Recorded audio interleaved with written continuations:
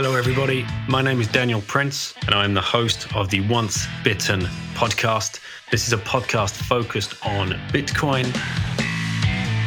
It's my mission to interview as many people as I can around the different aspects of Bitcoin and help people understand exactly what Bitcoin could mean for them and for their families and for their future. I hope you enjoy the show. Thank you so much for listening.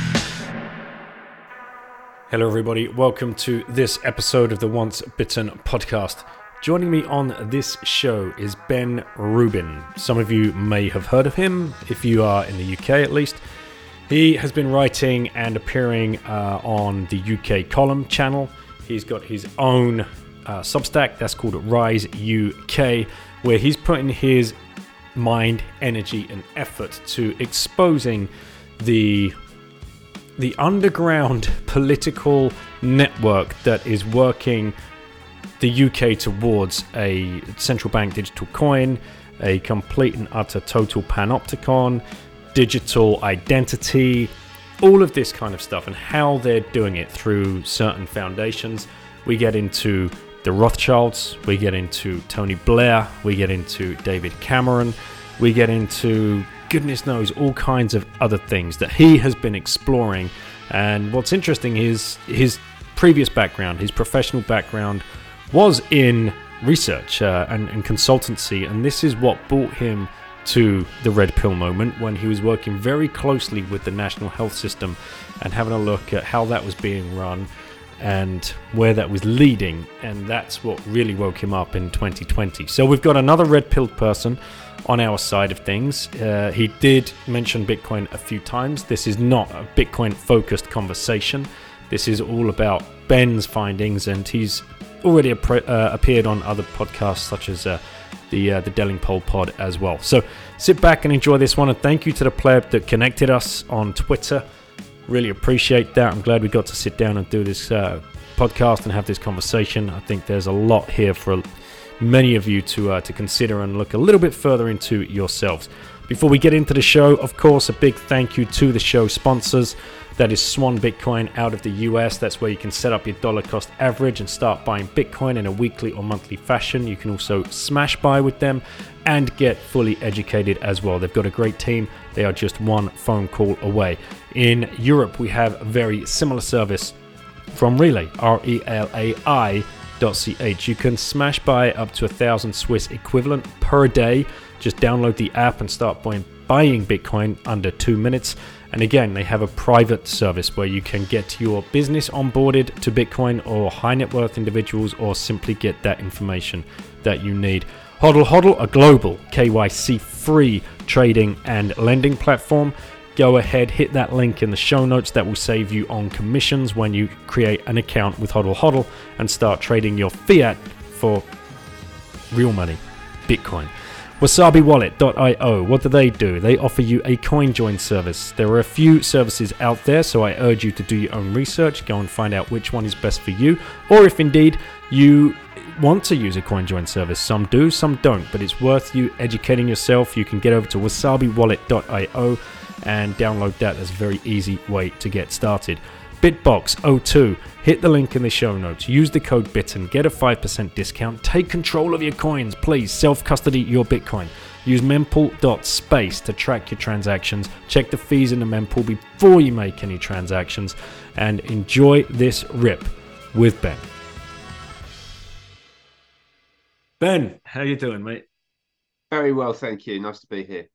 Well, thanks for coming on, and thank you to the Bitcoin Twitter pleb that put us together and said, you got to get Ben on the show. And hopefully Marty will get back to you as well, because he runs a show out in the US, Bitcoin focused podcast as well, but very much down the rabbit hole of what's actually going on behind the scenes, you know. And he's had Whitney Webb on many times, and she's doing great work over there.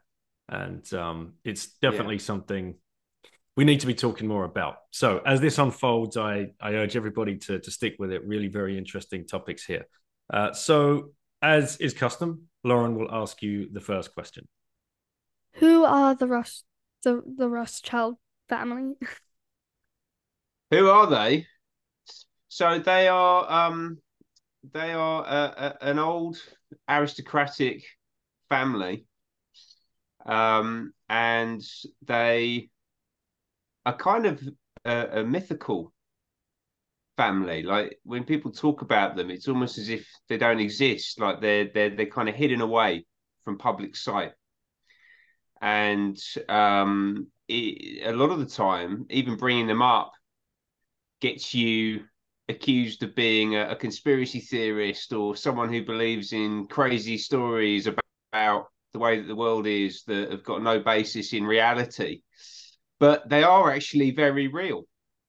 They sit. One of them currently sits in the House of Lords, which is our upper house of Parliament in the UK, and they have business interests mainly in banking, but also across media, energy, pharmaceuticals, the weapons industry, and they're most famous for their control of the central banks, the people who print the fiat currency that Bitcoin is a potential counter to, because the ability to print money and their control of that system gives them a huge amount of power.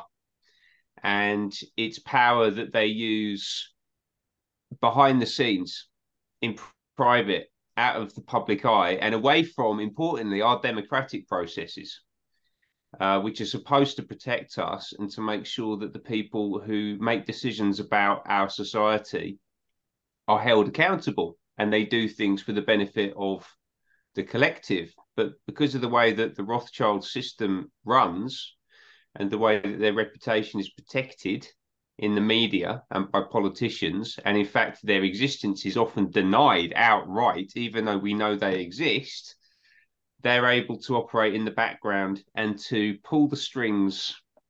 And they've been doing that for a very, very, very long time indeed. Certainly hundreds of years, maybe thousands of years, actually.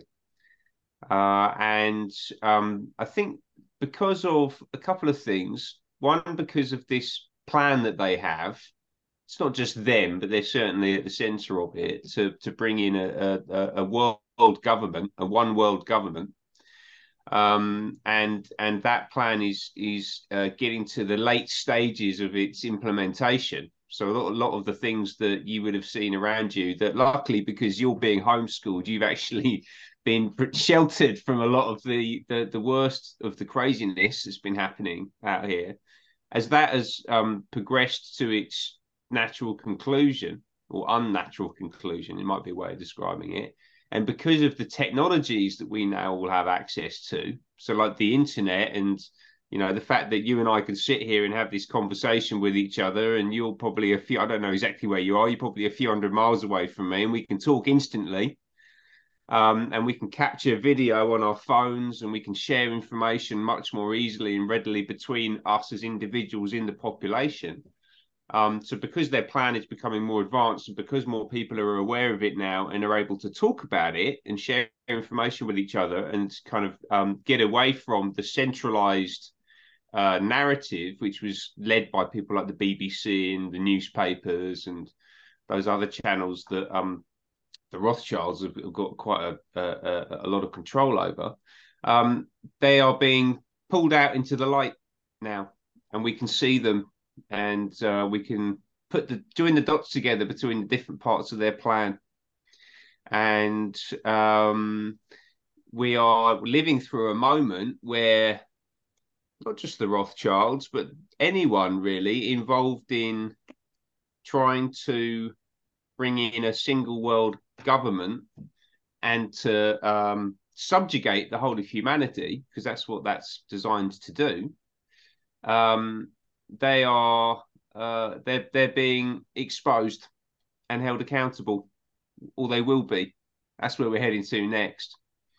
That's what conversations like this hopefully will help people understand, Lauren. Yeah. Do you think there's like other families like the Rothschild out there?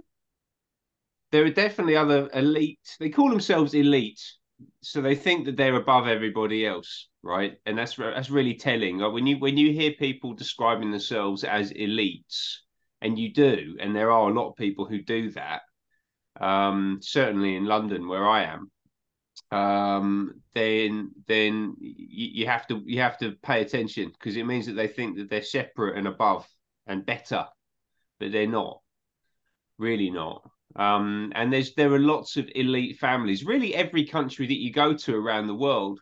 And one of the reasons that they've been able to progress their plan, which basically involves them having control over every single nation on Earth, is because there are families generally who are well established in each of those countries and have been compromised and corrupted by their relationship with the Rothschild, amongst other things. And they're all over the place. Actually, there's lots of families like that.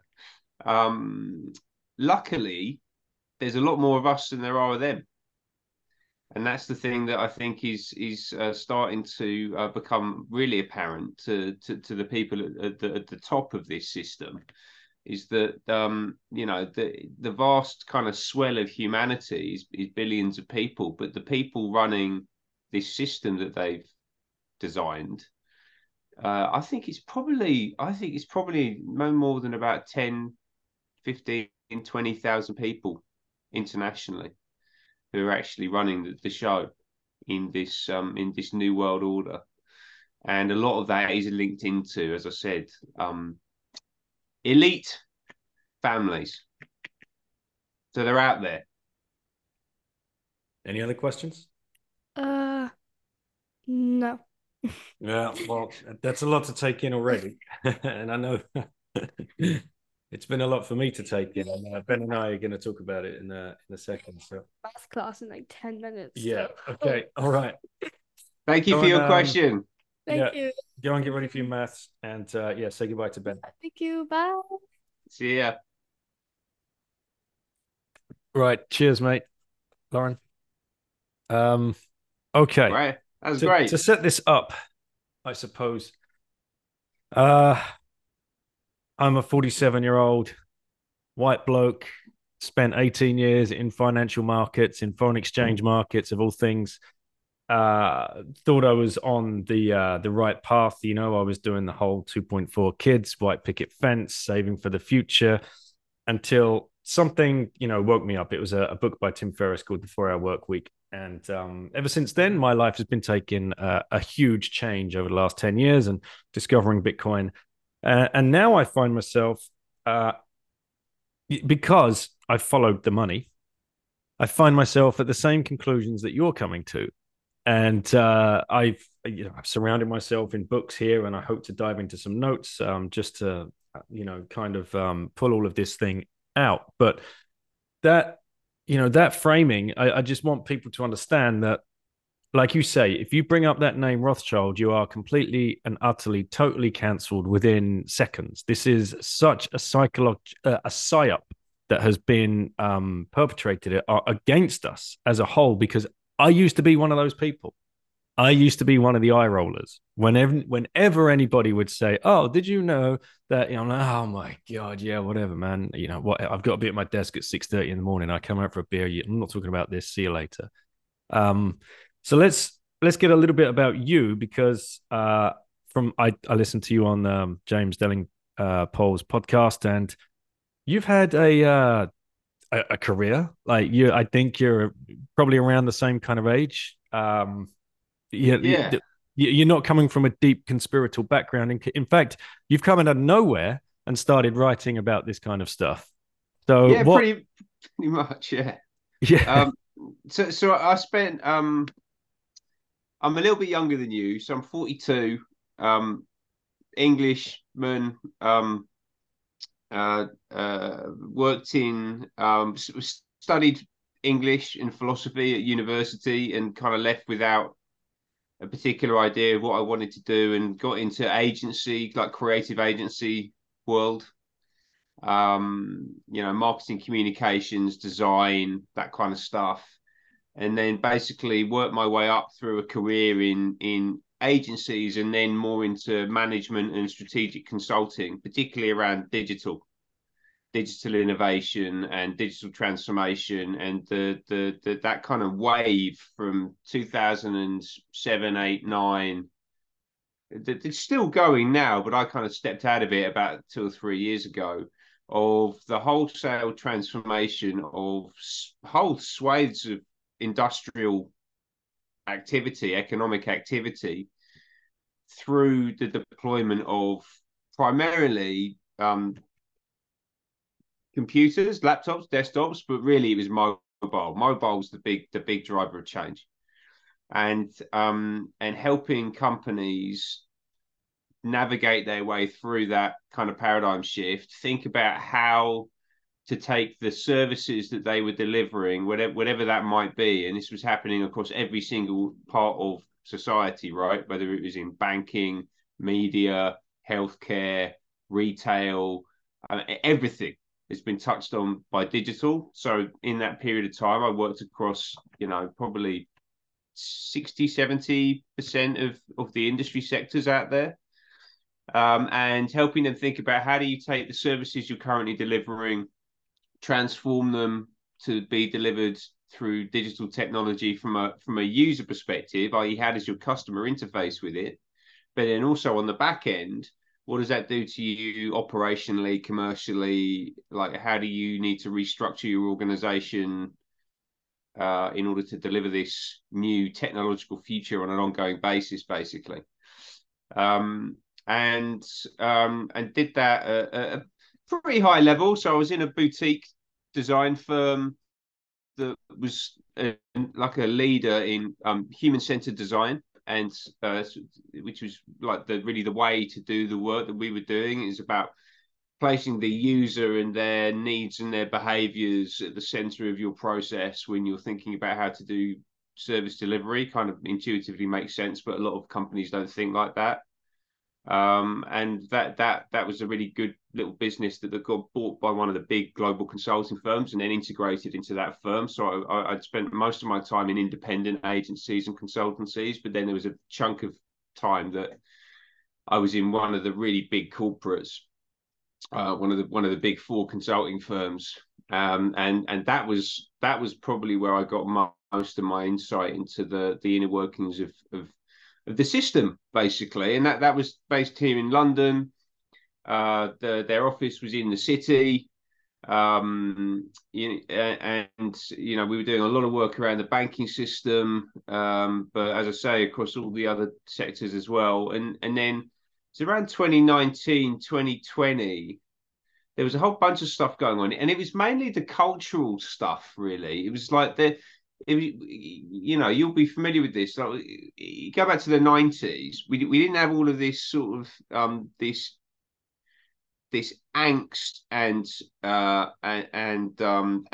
like just running conflict in society on a constant basis. Like in our cultural conversation, it become really combative, and I couldn't work out why that was. So I kind of really went down the rabbit hole on the culture war side of things to understand where all of these critical theories and this, frankly, like anti-male, anti-white, anti-Western ideologies had infected our education system, the media, the political discourse. They're absolutely everywhere. I was like, okay, well, how is this happening, and who is it serving? Like, who's actually benefiting from this?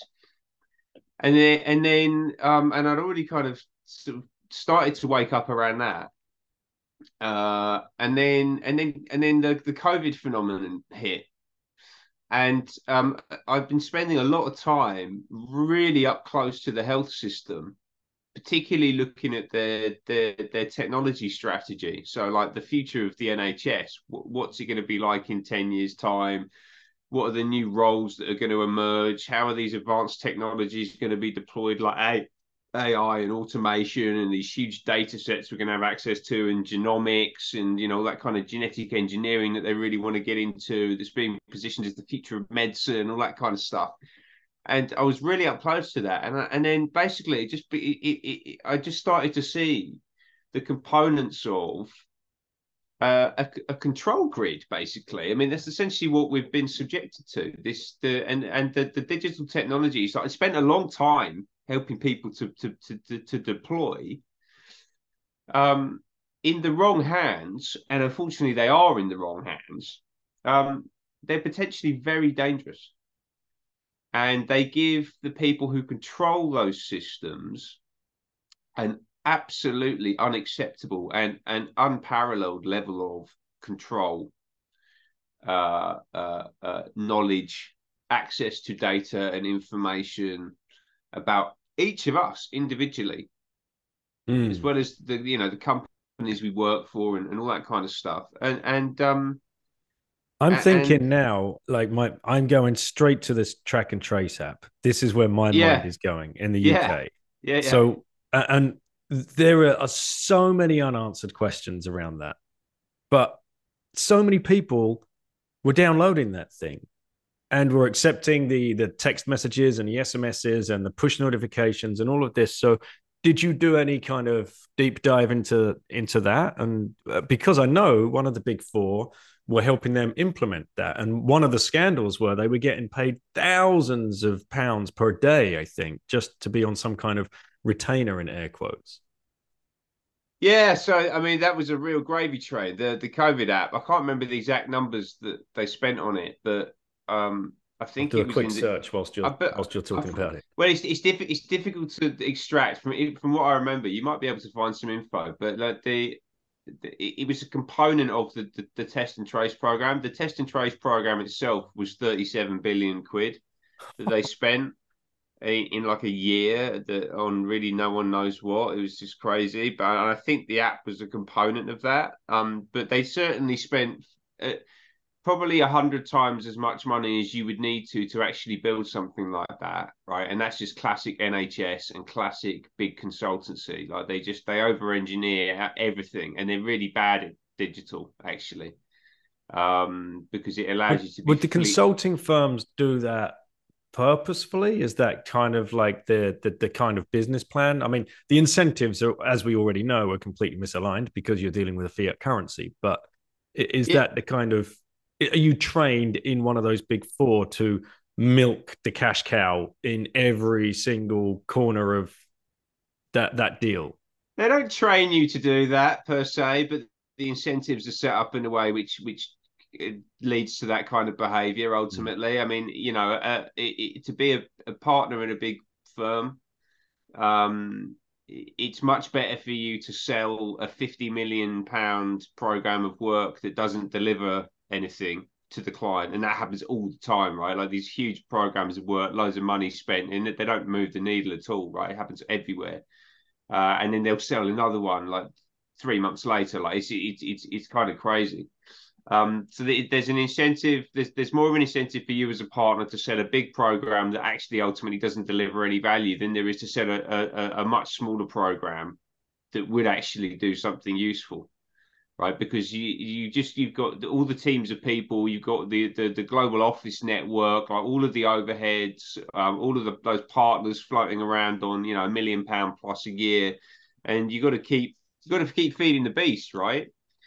So they're certainly incentivized to make the programs as big as possible. And obviously they talk about being client focused and delivering value and all that kind of sort of stuff, yada yada yada. But um, they always find ways to basically they armor plate everything. Like they rather than just having the what is it that Jeff Bezos talks about? You want a two pizza team, right? Your team of people building your digital product. You should be able to feed them with two pizzas. That's like a rule of thumb from inside Amazon, and they know how to scale digital platforms, right? Better than anybody. So if you've got a two pizza team, that's not something that you're necessarily going to find inside like a Deloitte or something like that. I think it was Deloitte who actually did the test and trace app ultimately, with a whole bunch of other people in there as well. But I believe that they took it. They did the lion's share of the delivery work. And because they'll just they'll build a whole load of additional stuff into it just to bulk it up and make it feel more substantial. And a lot of the time, particularly if you're dealing with a client like the NHS, they kind of need that so that otherwise the two pizza team just gets absorbed and lost by the huge creaking ridiculous bureaucracy that surrounds the project. So in order for them as a corporate bureaucratic institution to engage with and understand the program of work that's being delivered, it almost kind of needs to be huge. You see what I mean? There's a mindset thing there, and that's not an excuse, by the way. That's a failing of the NHS as much as anything else. But yeah, the app was ridiculous. Like I mean, as we know in hindsight, the COVID was essentially a flu type illness. Yeah, like at best. And we've had that for, I don't know, the whole of human history. Like we've never had to do all the things that we did supposedly needed to do in response to COVID at any point before. So I don't understand why we now need to do all of this stuff and spend all of this money and have all of this fear and anxiety and these sort of draconian measures foisted on us because of something that, when you just go and look at the raw data, we know is on a par with something that's happened every year, like forever. You know, this is completely unprecedented. So there was no need for it in the first place.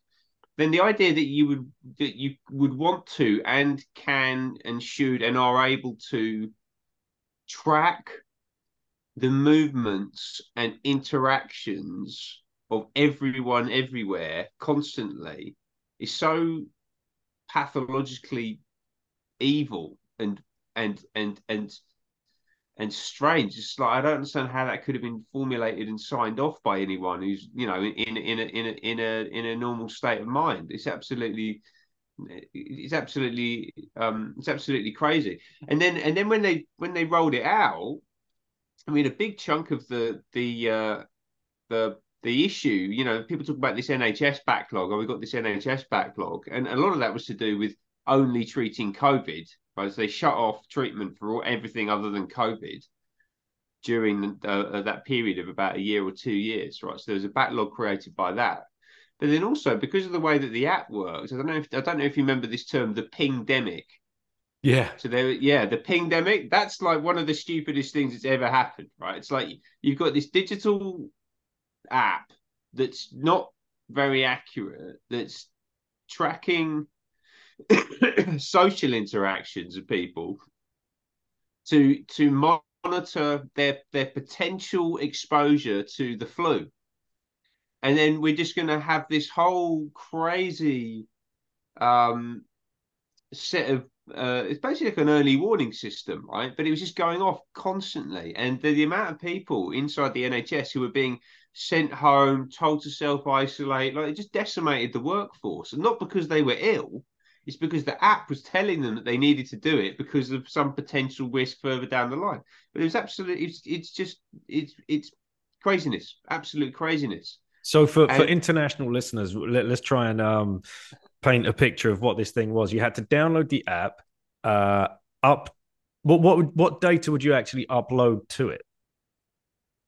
I never downloaded it, so I don't know. But I mean, right. it was you know, personal information about who you were, so you are identifiable as an individual. And then you would check in to locations. That's right. If you walked into a bar or a cafe or even a shop, sometimes whatever, there was a QR code on the front panel of the door, and you would have to check in to that location to say, I have been here. Exactly. Yeah. And then if someone reported that they came down with the dreaded C, who had also been in that location and had checked in, then everyone who had been there would get notified, and then it would just be, and then everywhere else that they'd been, there would be no. It was just this like ding ding ding ding ding ding ding ding. Yeah, just absolutely. I remember people were loving it, mate. They were, I've just been pinged. I've got to stay home. Stay home, save lives. You're like, what? Yeah, right.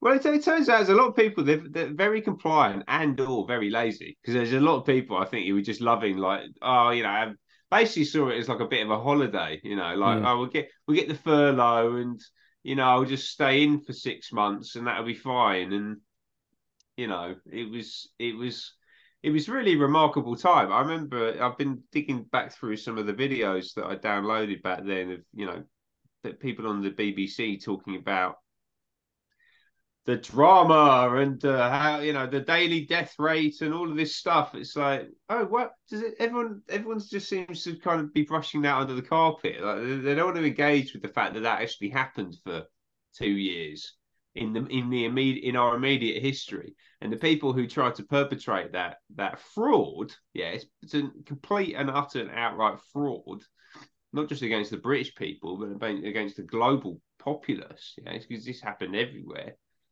They're all still running the governments. Mm-hmm. So like, the people running the health system today, and not even the politicians, like the people in the top level of the NHS, and the people running, the MHRA, the regulator, the vaccines onto the market in record time, and the people, in the senior levels of like the BMA, BMJ, and the BMA and the GMC and like all the regulatory bodies, they're all the same people, and they're not being held accountable at all. Right. So you start going down this rabbit hole when you start seeing like this overreach into people's personal data and some of the messaging that's coming out. So your ears are pricked, right? Around 2020, as this is all starting to unroll.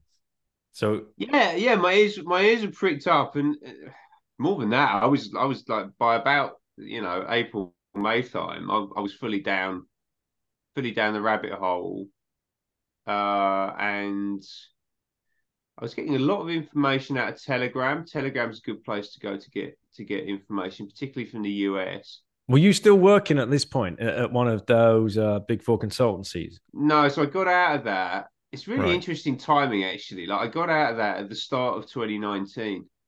So I was in one of the big firms, and basically I did 2.5 years there, and the big global corporate culture was not for me. Like didn't fit in at all.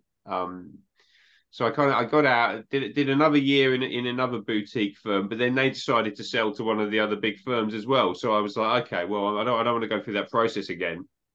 So I'm going to go off and I'm going to go and work in the health system for a bit. And went to work for a medical technology company, which is where I got to find out a lot about what was going on inside the NHS. And then when COVID hit, I'd actually stepped away from that and was doing a consulting gig and had plans to go and do some stuff in the music industry. So like my timing of going into music in basically February 2020 was like the worst possible timing you can imagine. So there was a whole period of about a year where I was just scraping around doing various bits and pieces, but and I had quite a lot of time on my hands actually. Right. So that was really helping with my research. And then I was doing consulting gigs as well through until about August, September 2021. But then the last couple of consulting gigs that I did, one of them in particular was what really flipped me out of the system completely, because essentially I got and this is what I've done. You mentioned an interview I've done with James Delingpole. I've done two now. I did one which I think we're going to come on to, which was recently, which was with the Rothschilds figure, and that's I think where the first question that Lauren Jobs came from. But then the first interview I did with James was back in April, and that was to talk about an organisation called Genomics England. And Genomics England is a government owned and operated data platform where they store genetic data for large parts of the population. They're pushing up towards 5 million people, and they want to get a full population data set for the UK, and then ultimately they'll be looking to expand that internationally as well. They want to be a global leader in genomics. And when you understand what genomics is, and like I said earlier, it's talked about as the future of medicine. When you get into it, it's pretty grim actually. Like it's for me it's I think it's evil. I think the idea Well, that it's eugenics, right? There's no other yes, way. They're just exactly what it is. They've rebranded it for the 21st century. Yeah. It's basically there are things that we can manipulate your genetic code in order to make you better as a human being. And they talk, as with all these things, It's like with anything like central bank digital currency. The Bank of England, you go to talk to them about CBDC, they'll paint you a big old long picture about how fantastic it is and how efficient and all that kind of stuff. And you get the same message coming out of the health system for things like genomics. But then it's like, okay, well, um, what about everything else that's going on around it, right? So we like you've had this we've just lived through this COVID situation, right? And you've spent an inordinate amount of money building a digital control grid to really brutally subjugate and terrorize the population. As the health system, right? The NHS has been right at the forefront of trying to scare the living daylights out of people on a daily basis. That's Mate, been they spent millions on an yeah, advertising budget yeah, campaign to plaster bus yep, stops with posters with hired these actors to. I mean, they had Elton John and Michael Caine. yeah. The big If guns were people brought are out. Yeah, if they want to literally just sit back for 1 second and say, huh, they have a marketing budget? Our national health system has a market that doesn't make any sense. So you're paying tax to that institution, apparently, because God yeah, knows where the black hole of all the money goes, for your safety, for your health. But yeah, then they spend a portion of that to scare the living wits out of anyone. yeah. They do. Yeah, absolutely. Yeah, and a lot of that is rooted in um, neuro-linguistic programming and Right. the activities of something called the nudge unit, basically, which you might be familiar with, which is now called the Behavioral Insights team. And That probably has direct links to the Tavistock Institute, I would imagine. yeah, they're all yes, Mm. yes, yeah. This is Tavistock's very much involved in a lot of this stuff as well. Um, and so actually, when you look at in like the context of what the NHS is actually doing, how unaccountable a lot of the spend is, right? Because the amount of money they have, we hear this constantly. Oh, the NHS is underfunded. It's like, no, it's not. It's got too much money. It's got far too much money. Yeah, you could probably do. And are you aware? I think it was April 2020 that all UK hospitals had a debt jubilee. Like all debt was wiped off of all UK hospitals. Okay, I wasn't aware of that. That was a bombshell I heard listening to a Doc Malik podcast with an NHS insider. So you'd have to Right. go back and find that one. And when she dropped that, I was like, Yeah. what? So sure enough, I hit the internet and went to Google it and find it. And yeah, it's there. It's written. I Yeah. don't remember that being a big fanfare thing and everybody talking about it because, if you write off all of that debt and the funding still keeps coming, you are correct. They are completely and totally overfunded. They've got money. It's a use it or lose it budget, right? That's why someone's happy to spend 50 billion on a freaking track and trace app, which they're not even hiding. It's in the title, track and trace. Yeah. Wake the fuck up, people. Seriously. Yeah. I mean, yeah, this and that mentality is rife across the whole of the health system. And actually, so the guy that the last consulting gig that I did that I mentioned, where I was talking to the guy that actually runs, or he did run, he's just been moved on from the CEO position of Genomics England. But I was talking to him about the program, had two conversations with him about what they were up to. And one of the things I remember was him basically saying, "Yeah, is that you got to use it or lose it mentality." So I think that they had like, what was it? I'm sure it was like 30 million a week or something like that. Which is a lot of money, man. That's a lot of money a week to be spending on a program. My God. And that's a tight. And so their annual budget is about 1.5 bill, I think, for that program. I'm 99% sure of that. And these But that, genomics guys, so I'm just going to read because it's on the government website here and you've linked to it on your website. yeah, MHRA and Genomics England to launch pioneering resource to better understand how genetic makeup influences the safety of medicines. Right, okay. So it's for your safety, as usual, baked into the title, right? Yeah. And then, so the medicines and healthcare, this is the MHRA, regulatory agency. Yeah, Most people probably didn't even know this existed. No, certainly not. No, I mean, and yeah, it's if you're familiar with the FDA in the United States, it's our equivalent of the FDA, basically, more or less.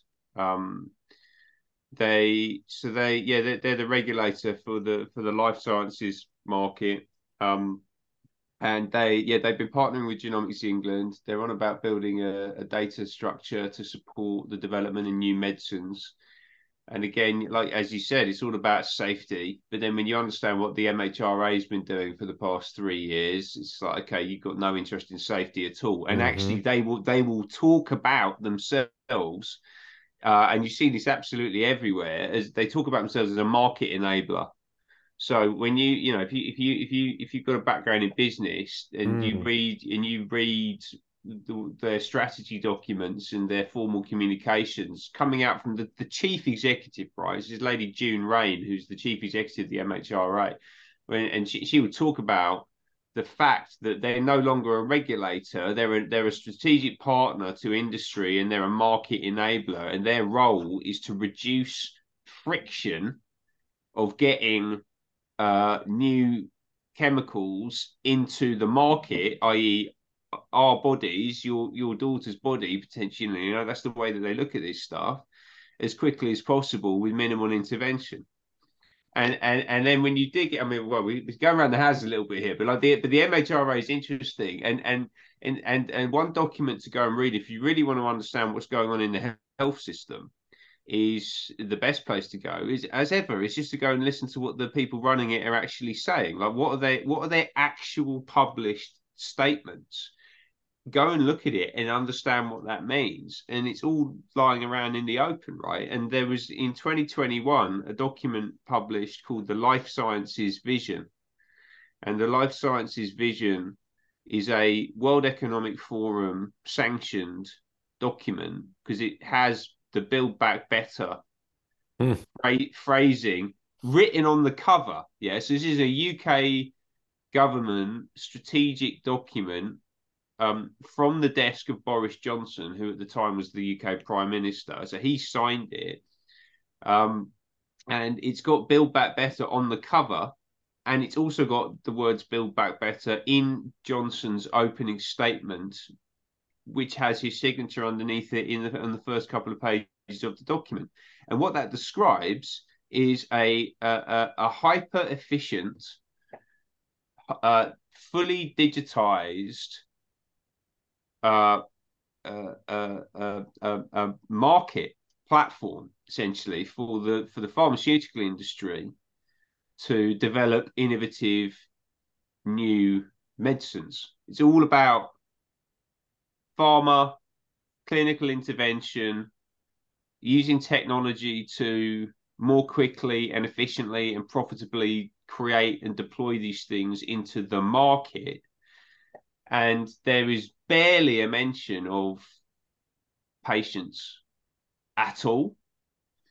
And all of it is built on this assumption that we're going to progress into this new paradigm of medicine, this genomics and DNA fueled paradigm of medicine.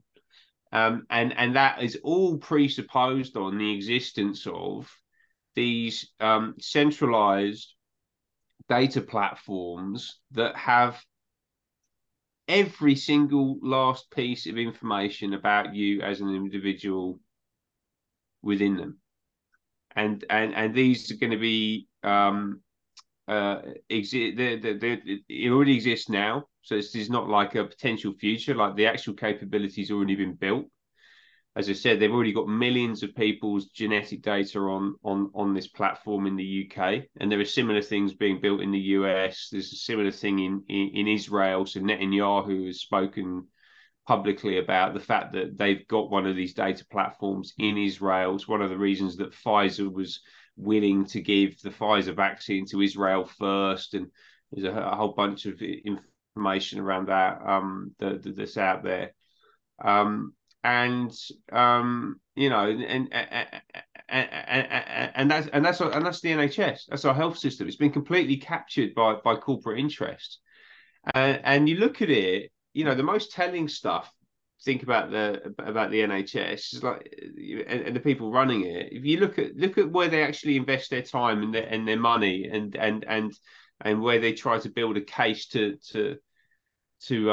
build things, they're really interested in these future technologies and investing billions in creating these digital marketplaces that the pharmaceutical industry can operate in.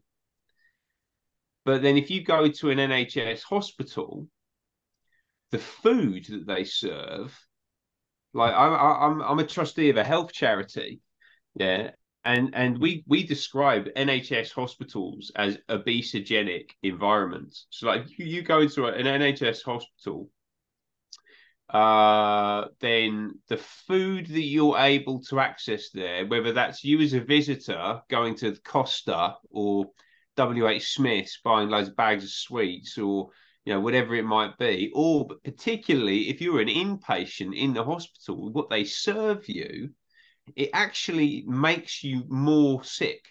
Mm-hmm. Yeah, like the food makes you ill. And actually, and you can extend that further out from the NHS. Like if you look at our food system more broadly, the food that is allowed to be put onto our shelves, a lot of it it's ultra processed, it's hyper addictive, it's full of like really bad ingredients, loads of sugars, loads of these kind of weird chemicals that they're introducing now, particularly around like fake meat and that kind of thing. Like these are really sort of Packed industrial with products. seed oils as well. Yeah, exactly. Seed oils. So it's like, hang on a minute. You could probably fix most, like seriously, you could fix most of the chronic diseases that we see emerging in society with increasing regularity by fixing the food supply. And a really good place to start doing that would be in NHS hospitals. You should be leading by example, but you're not. You're actually making people more sick whenever they walk into a hospital. And the people running the system aren't bothered about fixing that. They're over there talking to Bill Gates and a whole bunch of other people about how to build a digital platform to store everyone's DNA data in. It's like the gap between the actual underlying problems that need to be fixed and what we're being told should be invested in and should be built is so completely, they're so vastly separated from each other that, you could say maybe they're just a bit, misinformed and, just silly bumbling politicians. They always get it wrong. But unfortunately, at this point, I'm much more cynical about it, largely because of what I've seen with my own eyes happening on a daily basis in the health system. And the conclusion you have to draw is that not only that they don't care that the NHS is making people sick, and it's that they have actually structured it in order to do that, and it's serving its function as far as they're concerned perfectly well. Absolutely. And I love the fact that they call this well, it says here, the first line of this article, a brand new genetic research resource known as a biobank. I mean, it's so disgusting.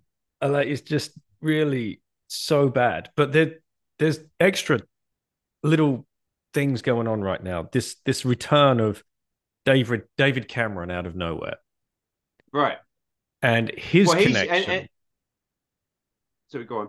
Yeah, and his connection to all of this eugenic, genomic kind of stuff, which I'm sure you're up to date with. But if you could bring the audience up to speed of how and why he's involved.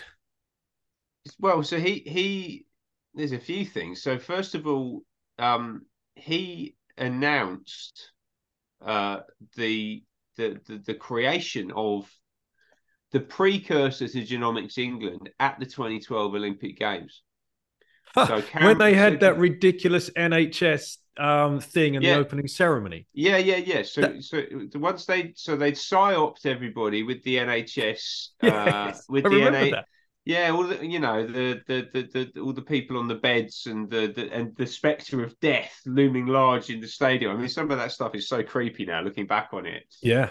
That So was the at that, beginning of a real psyop. You're right. Like that was yeah, absolutely on a yeah, global stage. And I remember watching it, yeah, thinking this is weird, and the narrator saying something along the lines of, "It was XYZ prime minister or something that said any country that does not have a free and open health system cannot be considered as a civilized country," or something like that. Like uh, message to the world. Bam.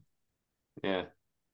Yeah, well, they're really pushing state healthcare. I mean, that's the model that they would like everyone to adopt. And you can hear it in the US, but we've got one of the more advanced ones with the NHS. And it's with all this stuff. Was that phrase like the road to hell is paved with good intentions, and that's really Mm. the NHS for me, because everyone looks and go, oh, you can't criticize the NHS. The NHS is there to protect us and to keep us healthy. It's like, it might, some of the people who work there might think that. The people who structured the system, and certainly people who run it now, they don't think that at all. And I can demonstrate that to you in 100 different ways, Mhm. right? And one of them is that David Cameron at the 2012 Olympics announced the something called, it was called 100,000 genomes. That was it. It was the 100,000 genome project, which ran until 2018.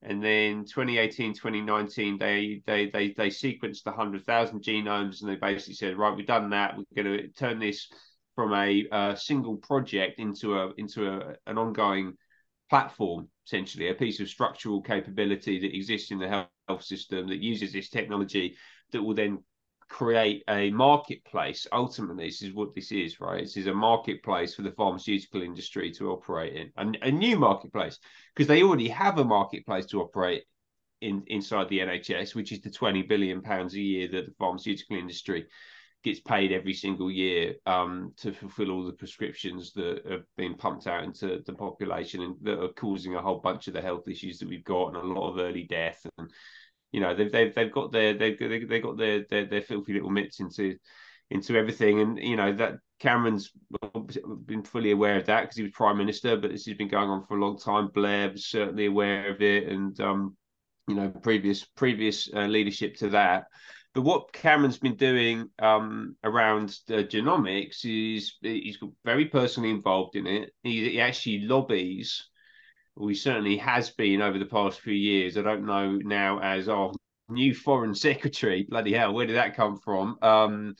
Whether he's still doing this, but it's entirely possible that he is. But he was lobbying for an American technology company called Illumina, who are based Doesn't in. get any more obvious. Yeah, I know, They're not isn't trying to hide it.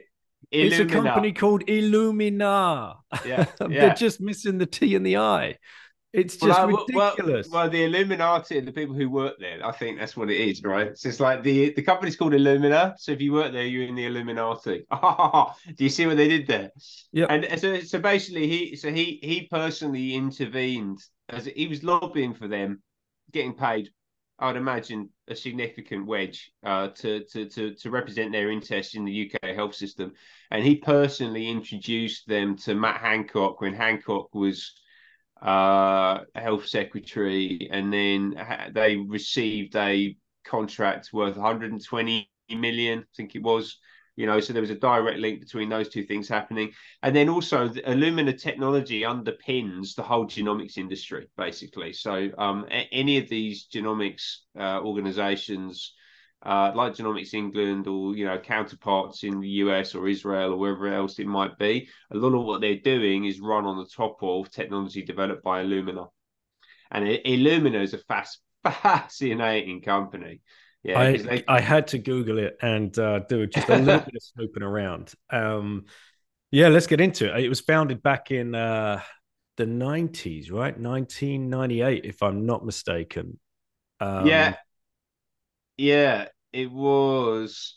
I'm not going to get the timelines completely correct, but there's two things that I think are particularly interesting with them. The first one is that they did the sequencing of COVID in early 2020, maybe even late 2019. Yeah, the CEO of Illumina, a guy called Francis de Souza, and he's talked about this publicly, right? They talk about this is not me like riffing on some blog post that someone's put somewhere on a dark part of the internet. This is like him talking at the World Economic Forum on stage, explaining how it all went down at the start of COVID.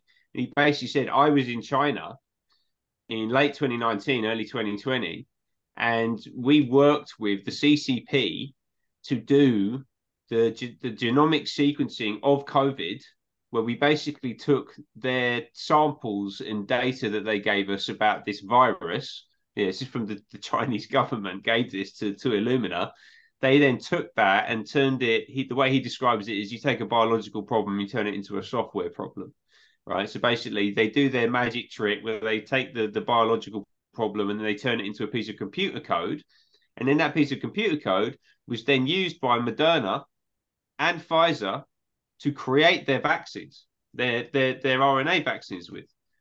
So it's just that one guy working for that American technology company with his team around him, working directly with the Chinese government, which is a vicious totalitarian dictatorship, to create the computer code that's then used by the main COVID.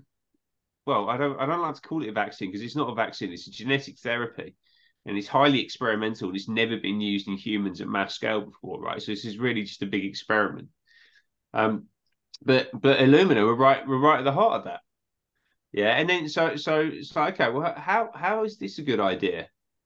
This just makes absolutely no sense, and particularly when you look at their political connections to people like David Cameron, for example. But then also, you look on the Illumina board. I mean, there's a whole bunch of people on there. The ones that really jumped out at me were Phil Schiller from Apple. Yeah, so there's a lot of these big tech people completely aligned with genomics and this emergent strand of medicine. Yeah. And D'Souza himself is also on the board of Disney. Yeah, so you got Disney, Apple, Pfizer, like basically big anything, big tech, big food, big pharma, big media, big government.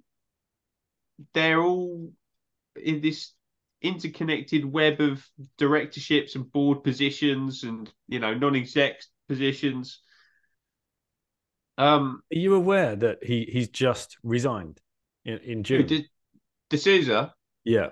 Oh, did he? I wasn't aware of that. Yeah, so just happened, right? June 2023, D'Souza announced his resignation effectively immediately following an aggressive board reorganization and ousting attempt from Carl Icahn. So right, Icahn was involved. Okay. Icahn is trying to obviously, do a little bit of his usual thing and aggressive investing. But one board member that really stood out for me was Scott Gottlieb. Yes, yeah, former FDA commissioner. Yes, exactly. I mean, right. Come on, that guy's fascinating. Yeah, because what was it? So he was FDA, and then he left there, and he went straight to Pfizer. Yes, and he's also at Illumina. Yes. So it's like since February 2020, Ben. Yeah. February 2020. I mean, the timings. It's like, oh, what a remarkable coincidence. Incredible. That's not a coincidence. And before FDA, he had been an investor and in all of this biotech kind of stuff and whatever else. And during his time in the FDA, he has like this absolute like ridiculous long shopping list of things that they were trying to push and achieve and ring fence. And then he just hops straight. It's this disgusting revolving door. Yeah, and actually, and the MHRA in the UK is basically operates on the same model as the FDA, right? I mean, so and actually, I seem to remember that they've introduced some policy recently, which essentially says if the FDA approves something, then we will take that as almost as like tacit approval in the UK, like we'll follow their lead. So okay, well, why does the UK not deserve its own regulator actually keeping an eye on what the pharmaceutical industry is trying to put into the health system. Why are you going to go just with what the Americans are saying about it? I mean, that's a very valid question. But then also, let's go and look at what the Americans are actually doing. And given that it's, I think it's something like 80% funded by the pharmaceutical industry for a start, right? So the people that you're supposed to be regulating are actually paying your bills at the FDA. The same is largely true at the MHRA as well. Given the total catastrophic meltdown that we've seen with the COVID vaccine program over the past 3 years, where it's basically just total gross negligence across the board, and a lot of it not just negligence, it's like criminal malevolence.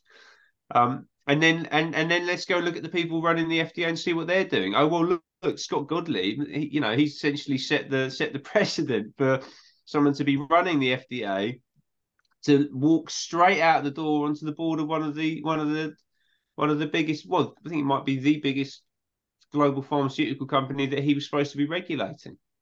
Like this is crazy. It's absolute craziness, and the audacity of it, and the idea that that they would be able to get away with it. Well, they have been getting away with this for quite a long time now. And you see it, it's also happened in this country as well. There's a guy, Jonathan Van Tam, who was the deputy chief medical officer in the UK. One of the at one point one of the daily COVID voices. He was up there talking on the TV about what was going on, and he's got a lot of questions to answer, Van Tam.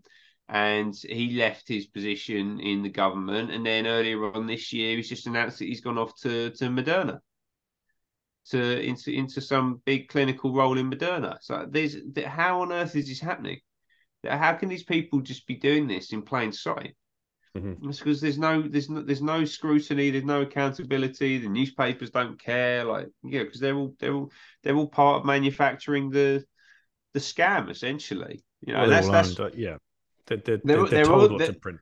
They are, and they're all they're all bloody terrified actually at the moment, and doing anything that they possibly can, including starting wars and all sorts of things to draw attention away from the fact that they've basically been caught bang to rights, and the demand now is for justice as defined by basically the Nuremberg Code. I mean, this is what we're looking at here. The Nuremberg Code was written after the Second World War to make sure that the experimentation and the atrocities carried out by the Nazis in the concentration camps could never happen again, right? And there are 10 principles to it. And the COVID vaccination program, that entire process, every single one of those principles was violated pretty much from the outset. I know. And everyone's just sort of sitting there going, oh, no, this is all fine now. And you hear people saying, oh, well, medical ethics develops over time. It's like, no, it doesn't. It shouldn't. If you've got people writing down rules to stop the things that the Nazis were doing, then we should listen to that. Yeah, the idea that, over time that becomes less relevant. It's like, no. The only people saying that it becomes less relevant over the time are the people who want to do those things again. Like we need a real truth and reconciliation process, right? That's the way I see it. And for some people, there won't be any reconciliation because they would have done things that are completely inexcusable, criminal, and they need to face justice for. And that's a lot of people in the top levels of establishment media, certainly in the health system, and a whole bunch of other places too. Certainly in the big consulting firms, that's a place where we could be going to look for people to seek justice from. Now let's switch. So we've touched on like track and trace, NHS, Cameron coming back onto the scene, a very timely moment, just out of nowhere, and his connections to a company called Illumina and Blair. Now let's switch to Blair and his connection with the Rothschild family and foundation. Take us on a journey. Take you on a journey. Yeah. Well, so I mean, Tony Blair's he's a piece of work. right? So again, like another one of War these criminal. Can we people. just say that right out from Yeah, the yeah, yeah, very yeah. beginning here? Like anybody listening to this, that guy should be behind bars for like crimes against humanity. Yeah, at least he should be behind bars at least, right? And justice needs to be served on these people, and justice for the things that people like Blair have done, like could go beyond just prison time, right? And I won't extrapolate on that too much, but you get what I'm saying, yeah? Because not only is he a war criminal, he's completely unapologetic war criminal. So actually, a Chilcot inquiry, he basically said, "I'm not going to apologise. I do it all again." Right. So, we invaded Iraq under based on false information. We killed nearly 1 million innocent people, but I'm not going to apologize for that. I do the same thing again if I was given the opportunity to do it today. So, oh wow, okay, you're completely psychotic. And And can we define false information as just outright lies yeah, used to gain public opinion to go and invade and kill millions of people under the lie of they are harboring weapons of mass destruction. Therefore, we must follow the US into this country and wipe out. All under like the guise of collateral damage. It needs to be done. It's just so sick. under the guise of under a banner of peace, right? This is the Right. remarkable thing. It's like we're going to invade to bring them democracy and freedom. But Classic Orwell stuff here. no, it is, yeah, and but if you look at I mean, Blair's an absolute piece of work, isn't it? He's gosh, the amount of things that he's been doing since he got into power in '97, right? So I mean, so one of the first things that he did, I always loved this one, is he reduced the penalty for treason from death to imprisonment. So why would you reduce the penalty for treason? Like, unless you were intending to commit treason, like there's no reason to do that. It's like an appalling act, right? To completely betray your countrymen. That's just it's as low as you can possibly go. So what are you doing in the first term of your prime ministership, going around and making some changes to laws like that? It seems like a really odd thing to do. He also, and I talked a bit about so I do a news segment on every Friday on a website called UK Column, who are fantastic, and you should find out about UK Column if you don't know about them. And I spoke a bit on Friday about what Blair's been up to. And he also established an organization called Nesta, which is the National Endowment for Science, Technology, and the Arts. And he's positioned as a UK innovation. Right, Ben, we dropped out just as you're outing Blair. For those wearing tinfoil hats, pay attention. So you were just saying he's positioned as UK innovation, and then you drop. So what's the title?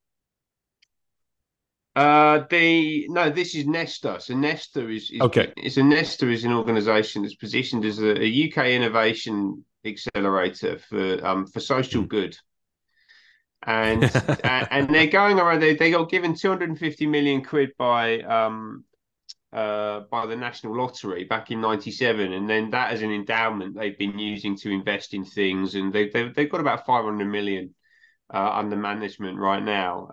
So they're very well funded, well backed. They've got a fantastic office down on Victoria Embankment, right by Blackfriars Bridge. I went down there last week to an event that they were running. And you listen to what they're doing and look at their project portfolio and read into the backgrounds of the people who run the organization. It's like, okay, you're basically engaged in a huge industrialized social engineering, social transformation program that is designed to fundamentally reshape British society towards your hyper left wing, hyper progressive political ends. And you're absolutely everywhere. Like they're working on huge policy, future of the UK in 2040 type questions for central government. They're working with a lot of private corporations in a whole range of different industry sectors. They're working with international governments. I mean, literally, like so from central London, they're projecting these ideas and these ways of doing things to across Asia, across Latin America. They didn't work in the US. They didn't work across Europe. And that organization, Nesta, is a legacy of the Blair first term. It was established in 1998. So there's a bunch of things that Blair did really early on that are actually still have been running that entire time. And when you dig into them, it's like, oh, okay, this is actually a really important structural part of how you are progressing this global agenda that you're progressing. And you set it up knowing that this would be useful and this would be the case 25 years ago. So this is stuff that's been laid down over a very long period of time.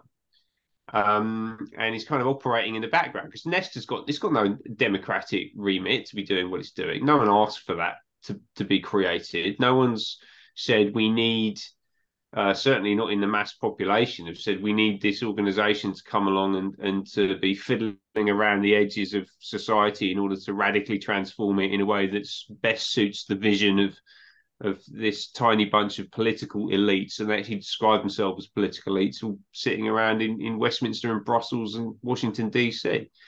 But that's certainly what they're doing. And Blair's take now, so Nesta is more of a UK focused agency, but it does have operations internationally. Whereas Blair, he's obviously got his Tony Blair Institute for Global Change. And he's been running that institute for a little while. The global change bit, I think, is a more recent addition to the name of it, right? But that tells you everything that you need to know about what he's up to and the agendas that he's promoting, right? It's all the same stuff as we've been hearing from Klaus Schwab at the World Economic Forum for the past 3-4 years. In particular, he's been much more visible and vocal, certainly through the COVID situation he was. And it's all the same thing. So it's all predicated on centralized digital control systems, digital ID cards, having these huge data sets that government can run algorithms across, and government and its partners in the private sector, because generally speaking, the government is really bad at building technology, so they use other people like Microsoft and Amazon to do that for them. But essentially, the government owns the service, owns the population, right? That's really how they see it, owns the data set, and then they get other people to come in and help them build the tools that they need to do the things that they want to do. And that touches on absolutely everything, right? So we've already talked quite a bit about healthcare and the idea that they want to introduce these genetic engineering technologies into the health system from birth, right? So they'll actually be taking bloods even pre-birth, right? So they're actually talking about taking bloods from kids who haven't even been born yet. So they're in utero, right? They're actually in the womb, taking blood from them so that you can genetically sequence them before they're even born, so that you can then make projections about what long-term health issues they might potentially have and already put them onto a pharmaceutical pathway, before they've even taken their first breath. So Malthusian wet dream, mate. Yeah, that's just freaking unbelievable. I know, who the hell do you think you are? What on earth thinks that you have the right to do that? And they're playing God. Right? It really is that. They think,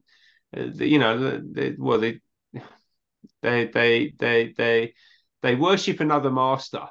Let's put it like that.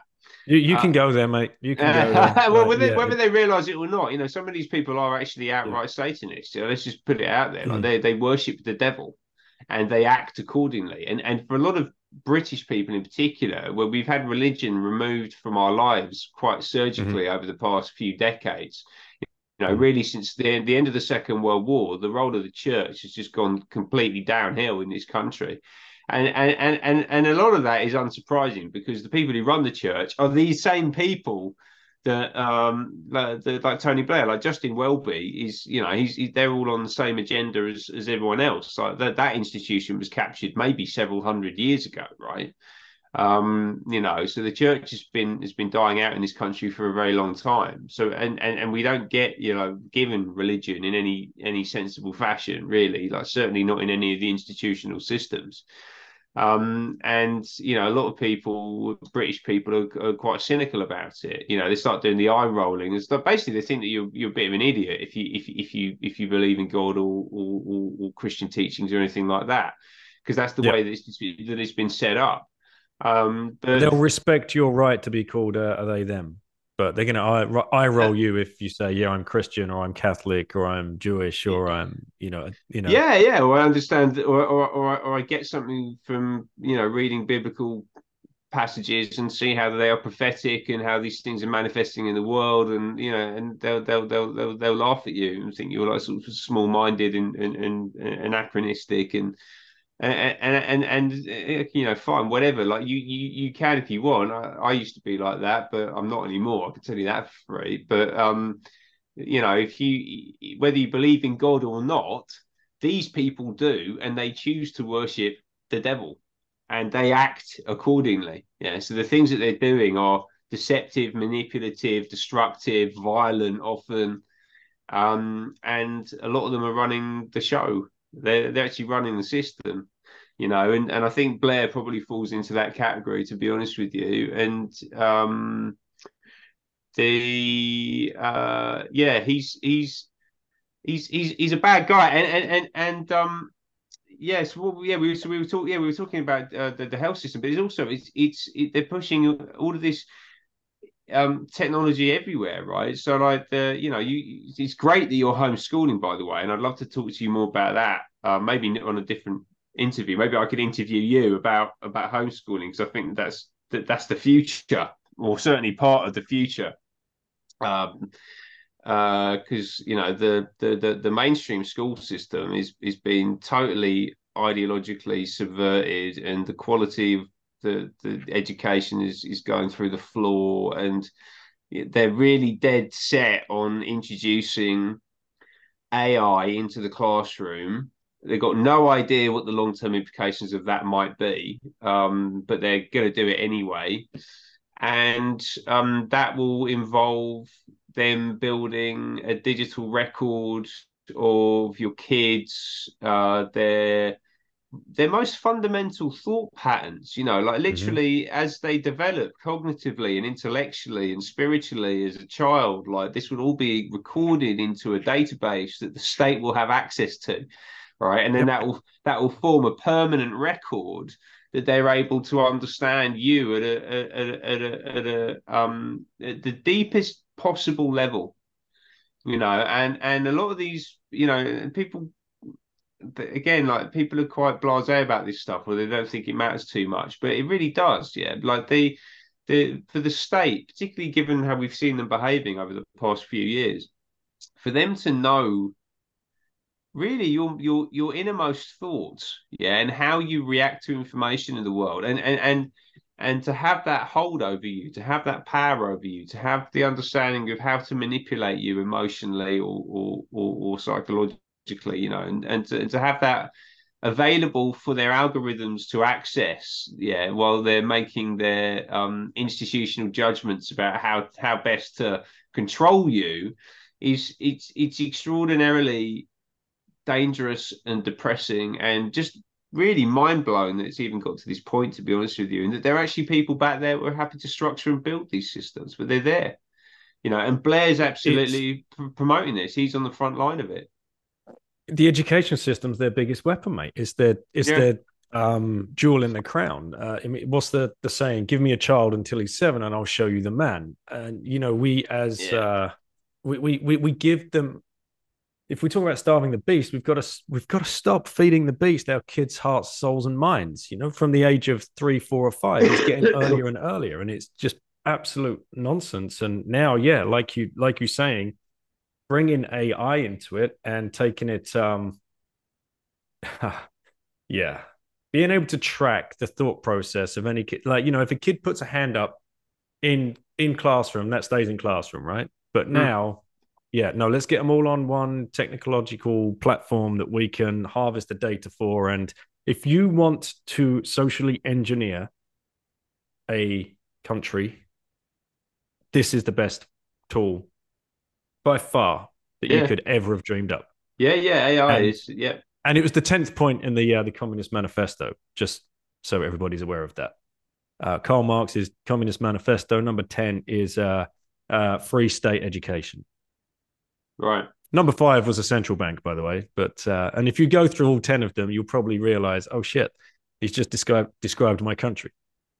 Yeah, yeah. So yeah, state education is, again, it's one of these things that it gets talked about. Oh, isn't it fantastic we have state education? It's like the quality is appalling, and it's just like the NHS. It's like that. You just go and look at the quality of the education. It's not designed to make you independent, prosperous, intellectually curious. None of those things. That's not what it's for. It's made to design you easy. It's designed to make you easy to control. And the AI is a really insidious part of it. And they talk about it as I was this woman on this Tony Blair event that I watched earlier on back in July, I think it was, and she says, "Oh yeah, we got this tool, and what it does is it can intervene in student misconceptions." So okay, so basically, if I'm a student and I've got my little AI buddy, and I go, is there a way to overthrow the state, for example? Yeah. It's a fairly crude thing, but you get my point, right? Then the state sanctioned AI, well, first of all, it will track that you've asked that question, so that makes you dangerous, and they now know that. But then, second of all, it will correct you in your misconception that you could possibly ever overthrow or want to overthrow the state, wouldn't it? Because the state controls it. So anyone caught thinking the wrong thing will be nudged and then increasingly aggressively slapped back into line by this tool that's controlled by the same people who are, doing all the genetic engineering and crashing the financial system, starting all the wars. It's all come from the same place. It's all coming from the same place. Which leads us to Rothschild and his Yeah. connection to Blair. Yeah, or yeah. that Blair's connection to that family. Yeah, well, and all the way back to Lauren's first question. Yeah, yeah, and I'm learning more about this even just over the weekend. I've known a lot about the World Economic Forum, the technological agenda, where that's being driven from, how it's manifesting at a nation state level.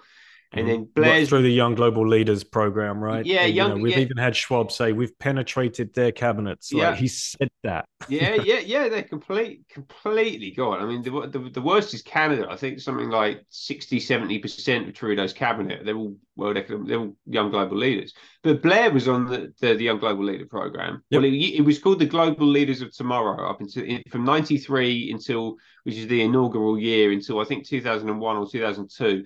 It was called the Young Global, the Global Leaders of Tomorrow, GLT, and then it changed to the Young Global Leaders. But Blair was in the first cohort. Before he became leader of the Labour Party, he was the first cohort to be part of that program. And then you go through and look at a whole just raft, like generational, a whole generation, or maybe even a couple of generations of. Just in this country, in the UK, of Labour, Tory, Lib Dem politicians, they're Young Global Leader graduates. Mm-hmm. Well, you sewn the whole thing up. You got senior people from the BBC in there. You got, and this information has all been collated. The best place to go for that is the Malone Institute. Robert Malone, the inventor of RNA technology. So he's got a website called maloneinstitute.org, and then on their homepage there, they basically collated all of the Young Global Leaders. But even places, I think, like Rio Ferdinand, the people like that are on there. It's absolutely everywhere. So I was very much like focused on that stuff, and then seeing how it was manifesting at a local level in the UK, and then basically when Blair did his Future of Great Britain event in July, that's what it was. When he announced it, he basically was co-hosting this event with a young Labour politician called Mete Chaban, who's a guy from Hackney. Who is the son of asylum seekers. So they're very, very big on pushing that part of his story. And he runs. So he's a Labour councillor in Hackney. He's responsible for sustainability. So all of the ULEZ stuff in Hackney, that's him. And he's very obviously being groomed to be a national leader of the left. Potentially they even see him as a future prime minister. I don't know. Wouldn't surprise me. And they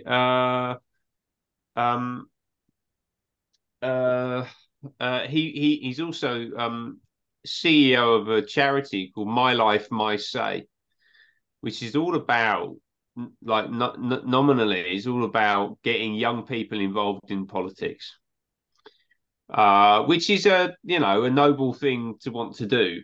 But then when you dig into it, it's like, oh, okay, this is the approach that you're taking. This is the ideological spin that you're putting on everything, right? Because it all comes from this hard left wing critical theory type analysis of Western civilization. Yeah, which is a really manipulative and crude way of looking at our society that basically says that that we are patriarchal and racist and intolerant and essentially need to be the traditional structures of the West, and this country in particular need to be completely rebuilt and reordered, and that needs to be done in a way that is like really totally detached from what went before. Like they sort of view our heritage and our history as this kind of evil that needs to be expunged from the world. Like it's really nasty, actually. Like when you get into it. And this organization, My Life, My Say, was set up quite a while ago now. It was around 2014, 2015. So he's been doing this for a good few years. But it really kicked into gear in 2021. And they did a big piece of work to build to get young people signed up for local elections. I can't remember which local elections it was, but they basically did a big piece of activity. They signed up 100,000 kids who hadn't been signed up to vote to sign up to vote. So it was high impact, a lot of awareness online. And then basically he got an MBE, so he got a gong for that. So that was Prince Charles, as he was at the time, gave him his MBE. And then at the same time as he got the MBE, they basically leveled up what they were doing with My Life, My Say, and it got a whole load more institutional people involved with it, including a bunch of people onto their board of trustees. And one of the guys, because I was doing a load of research into this, because I was looking at the Tony Blair Institute, like what's Tony Blair up to and who's that guy that he stood next to. So I was like, okay, I'm going to go and look at who he stood next to. Did a bunch of research into Coban and My Life, My Say. And then I was digging around on their website, and their trustees, they got got 6 or 7 trustees. It doesn't actually, on the website, it doesn't actually say who they are. It just says their name. So it's like, okay, well, this is a bit weird because I'm a trustee of a charity, and we always have like a biog and links to your social media profiles, and like they want to talk about who you are because it's like part of the charity. The reason you're on the board is because it gives them, it's an asset to the charity basically, and they want people to be able to. And people want to know, who they're sending money to and Yeah, who's like the trusted people behind and steering and like, yeah, yeah. exactly. So pretty basic, right? Yeah, exactly. You should have a bio. Yeah, you should have a bio. Yeah, just basic stuff. I mean, literally, like no website I can't even think of a website that I've been on. It's just got, particularly for an organisation like that, it's just got a name and the photo and nothing, no other information. So I went through. I was like, oh, I'm going to find out who these people are. And the ones, I think the first one I looked at was this guy called Glenn Manning. And Glenn Manning, it turns out, was a long-time banker at JP Morgan, which is a Rothschild affiliated organization. He was then actually a portfolio manager at Rothschild's, NM Rothschild.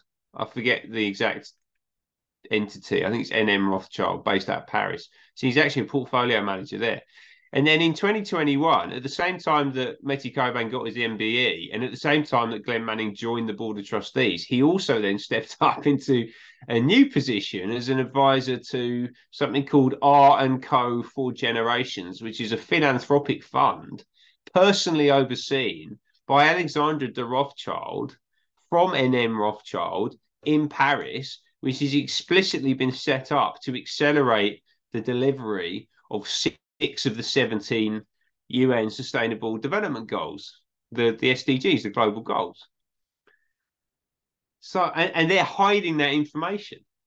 So Blair is a strategic partner to this guy and this organization, and is presenting him as like a sort of mini me type individual who's going to come in at some point, probably, and unite the country around his grand vision for the future. You can see how they're teeing this all up, with Chaban in particular.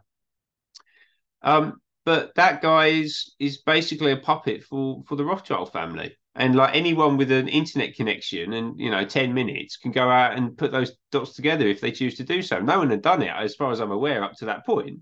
But I did it, and then I wrote an article about it, and I spoke to James Delingpole about it, and here we are, right? And that's just one connection, because that's one strand of the family, the Rothschild strand of the family. But then you've got the core Rothschild strand of the family, which is actually Jacob Rothschild, fourth Baron Rothschild, the guy that actually sits in the House of Lords. So these people who they deny the existence of, and it's a conspiracy theory to talk about, they are ennobled and they sit in our houses of Parliament. They exist. They're there. You can go and look at them. They've got websites, like they've got personal profiles. They do charitable events and philanthropic stuff all the time. So the idea that they philanthropy, always hiding behind philanthropy. Yeah, exactly. Yeah. It's really, really, really manipulative. Yeah, because it's all designed to progress their agenda ultimately, which is towards single global slave state. It's what they want. So it's a single global digital slave state where we are subjugated by global governance, technology-enabled global governance, who know absolutely everything about you, where you are, what you're thinking, what you're searching for on the internet, who you're talking to and associating with, what you're buying, your health, your health status, which pharmaceuticals you are up to date with, based on government sanctions about having to take certain chemicals, as they were trying to push out a couple of years ago. The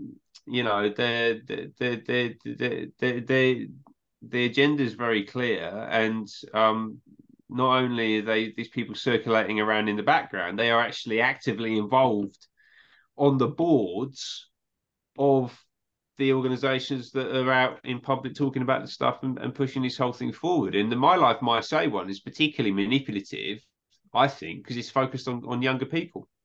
Because they're basically very, very specifically going after younger people, particularly from recent immigrant populations. Yeah. So, to use the awful term that I absolutely detest, that gets used all the time by the left and by people in the mainstream, these are people of color, as they would describe it. Which is really, really racist. But hey, it's all right when they do it. It's not all right when anyone else does it, apparently. And they're particularly focused on young women as well. So there's this whole sort of they're going hard on the racial division and then hard on the gender division. And they're sort of manufacturing, and they're really well backed. They're really well politically connected.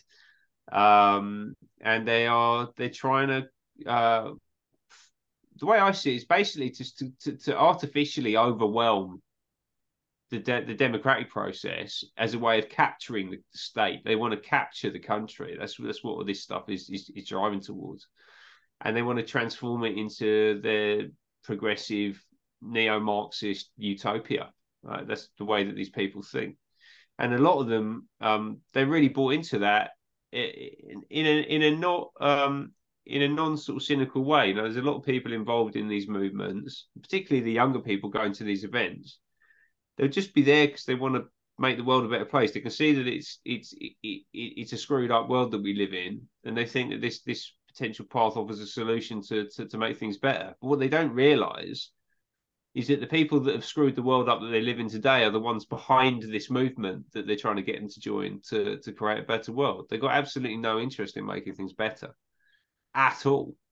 You know, they're just shepherding a generation of young people into oblivion, basically. You know, total subjugation, and getting them to thank them for the opportunity to do so while they're doing it. I mean, it's totally unhinged.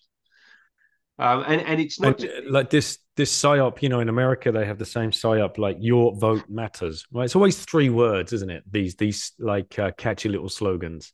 Yeah. And going out and just psyoping people into believing in the democratic process. Whereas you and I know there is none. There is no left or right. And actually, there's a passage in this book that I've just been gifted, Towards World Government, New World Order, which was written by Deirdre Manifold. And, just a very short paragraph about the left and right. Politics is a game in the pursuit of power. In all democracies, there are 2 separate organizations playing the game. There is a visible one whose players hold office as members of a government, and an invisible one composed of individuals who control the visible and in whom is vested the real power, that of money, which makes or unmakes its tools. So those, in charge of the money, the central banks, who are pushing these agendas down through the policymakers and capturing these politicians by whatever methods possible, whether that is just straight up bribery or capturing them in some kind of scandal that they can blackmail them with. And those policies getting pushed down through the different regulatory bodies and then down through the different ministries, certainly into the health system, as we've already discussed, certainly into the education system, as we've already discussed. Your vote does not fucking matter, people. Like, it just doesn't. There is no left or right. They're all part of the same team. Yeah. And it would just be a different puppet in charge at a different time. Yeah. I mean, particularly, I can talk much more to this country because of, because I'm from England, and we can see this stuff playing out in front of us on a daily basis. But I have conversations, with friends of mine who are sort of looking at, and I've been talking to them about what's going on for a little while now, and I think they're slowly coming to the realization that I might not be as mad as they thought I was. But a lot of them are still going, oh, well, we've got a general election next year, and Starmer doesn't look too bad, and maybe it'll be a better thing. It's like, no. Starmer is controlled by Blair. So at the Blair, the Global Institute event in July that Blair ran, that I watched, and I've done a few posts and a bunch of interviews about separately to this one. Starmer turned up at the end of the day for half an hour, sit down with Tony Blair, and basically gave his approval to everything that had been said. So if you vote for Starmer, then what you're going to get is Blair. And if what you're getting is Blair, then you've got a war criminal running the country again, remarkably, who's promoting a global agenda. I mean, he's called his organisation the Tony Blair Institute for Global Change. Yeah, like it does what it says on the tin. So everything he's promoting is designed to push us and humanity more broadly towards this single digital slave state. And he's sat there immediately behind Keir Starmer whenever he says anything out in public. Like, this is all being coordinated from his handlers, a level above Starmer. The people think it's the same in the US as well, by the way. People think, although the American president does have a lot of power, in reality, they're only like middle management in the corporation. Yeah. They're the people out there. Their role is to deliver the populace, yeah, but they don't get to change direction of travel particularly. Like a lot of this stuff has been laid down for, a lot of it's been laid out for centuries. And it's just with each term in any country, the ultimate goal of the term of that president, prime minister, whatever, is to uh, increase the size of the government Yeah. and increase the amount of taxes ever so slightly every 4 years, Yeah. however long it is. Just keep it going. Unfortunately for us, these people have, yeah, they've been around for centuries, if not thousands of years, just implementing this slow trickle.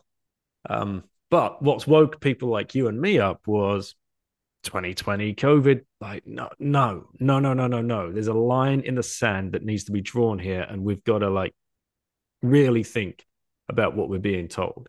But Yeah, you got to think about what you've been told. Look at the fundamental technologies and, well, not even just technology. Look at the fundamental, like, ideological, theological, philosophical underpinnings of what our society and our civilization are about, and then look at what the fundamental technologies are that we use to run and operate that civilization. One of the fundamental technologies that we use is money. It's a really important part of how the system works currently.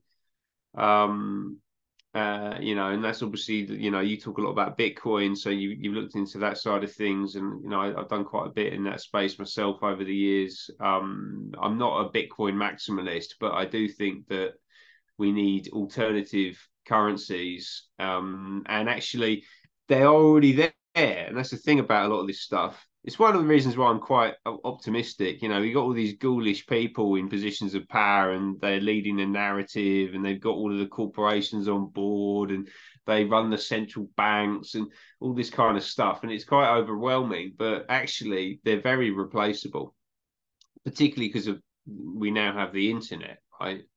Bitcoin's a great example of a digital asset. The ones I think that I'm particularly interested in are asset-backed digital currencies, which you're probably familiar with, like ABDCs.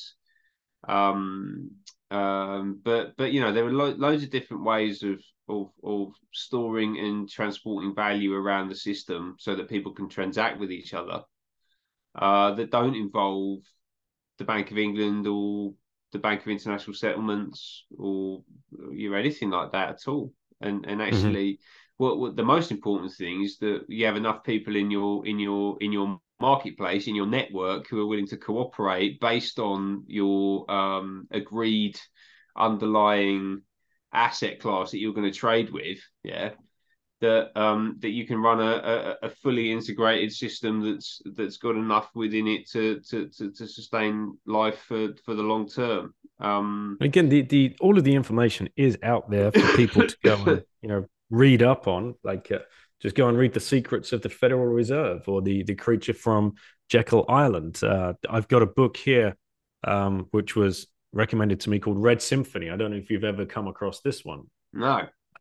This, mate, it's just a chapter from a huge book, but it's a transcript of a conversation. It was held in 1938 between a guy called Rakovsky, who was the Russian ambassador to France, who was up for basically execution the next morning by Stalin. And to try and save his life, he just spilt the beans on who are they and whatever else, and how they captured the money. And it's incredible, like some of these sentences, and he's explaining to the interrogator that you have to come, if you come at this from the basic axiom of money is power, and how that power was wrestled away from the people who were organizing themselves around a gold standard, essentially, to this phony money that we have today, that can be printed counterfeited out of nowhere, and that counterfeited money be leveraged into the system on which you borrow and pay interest on. I mean, this is usury in its like most criminal form. Now, any bank loan is basically fraud. If a bank loans you money to buy a house, a car, whatever, that money doesn't come from somewhere. They counterfeit it into the system, legally ordained by the central bank that gives them the banking license. But then they charge you an interest on that. That is pure fraud. That is pure fraud, known for thousands of years. It's written about in all religious texts. And this is the world in which we live in, mate. This is the clown world in which we live today. Yeah, right. I mean, I can't quite see the city of London from my window here, but like it's just over there, and that's the global center of what you just described. Hmm. So it's The square mile as well, right? Which is its exactly. own kind of little city state. I It, don't think a lot of people understand that. Do you want to yeah, riff on that for a little bit? Like it's yeah, a yeah. country within a country, basically. Yeah, it is. Yeah, it's a separate state. Exactly. It's not subject to the same laws as the rest of the UK. In a way, I see it, we've kind of been colonized by the city. Actually, that's the way I think about it these days. That England has been colonized by the city of London. That kind of sits there. And if you know anything about London, if you've been here in the past 20 years, you will know that all of the growth has happened inside the square mile. All of the buildings going up, like these huge skyscrapers going up all over the place. It's all happened in the city.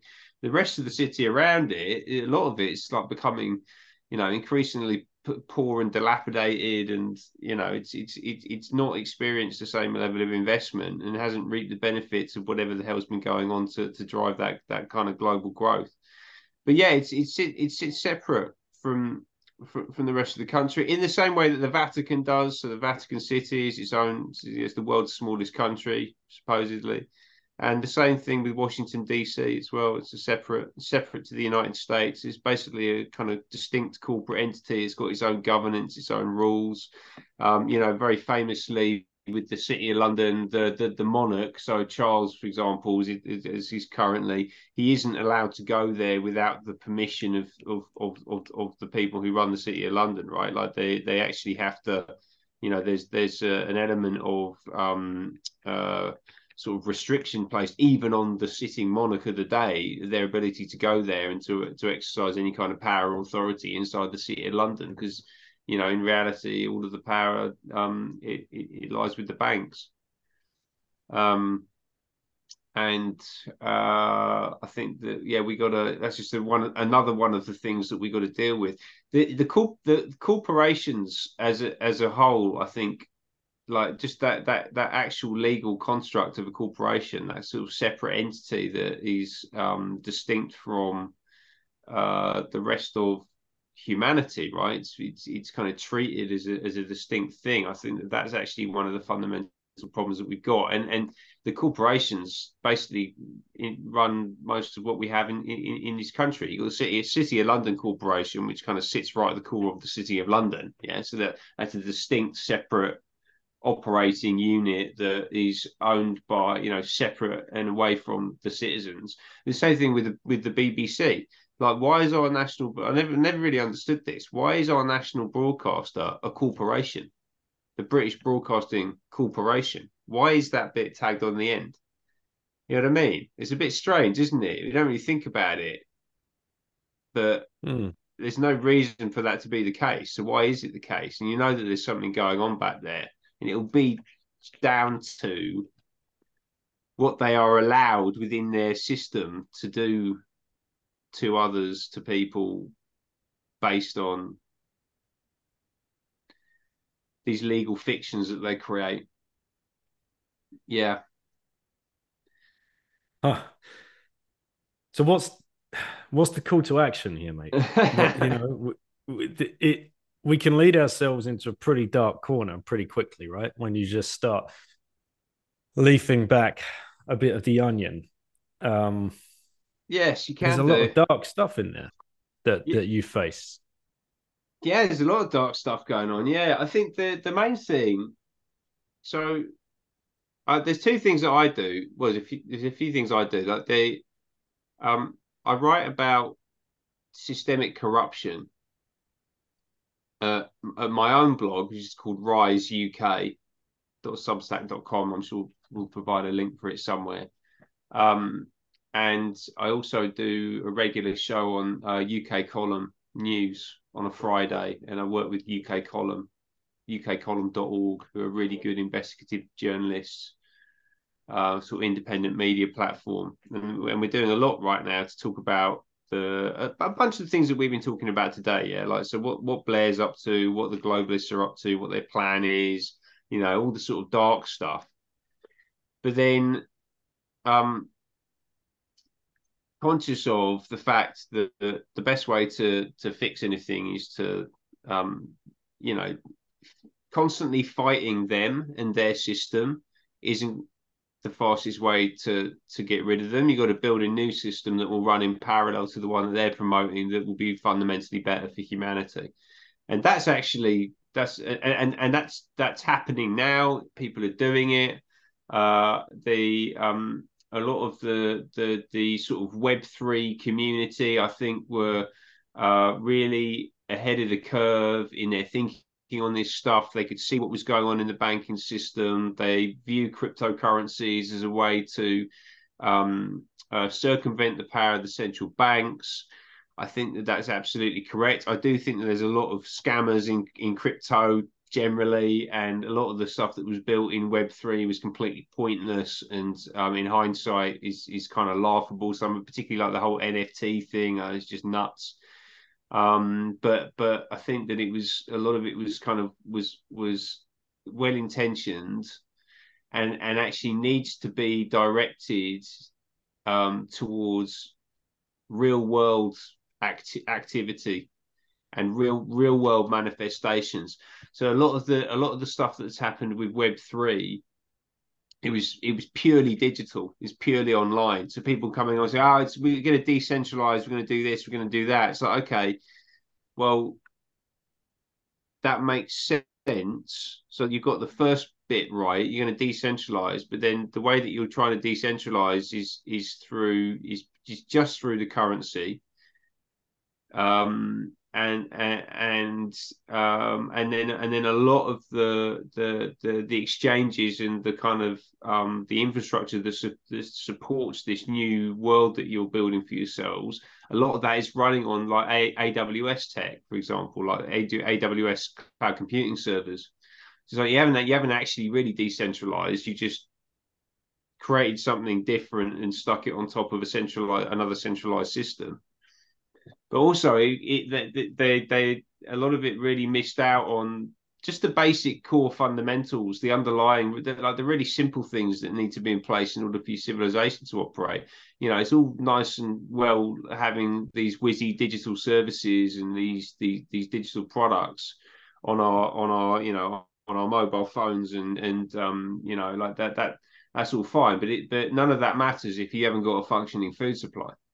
Like if you haven't got like cheap, high quality food that's readily available for the population, then you haven't got anything at all, right? You're going to starve to death. And to me, a lot of the Web3 time and attention, and a lot of really what you hear about, like in, you know, people want to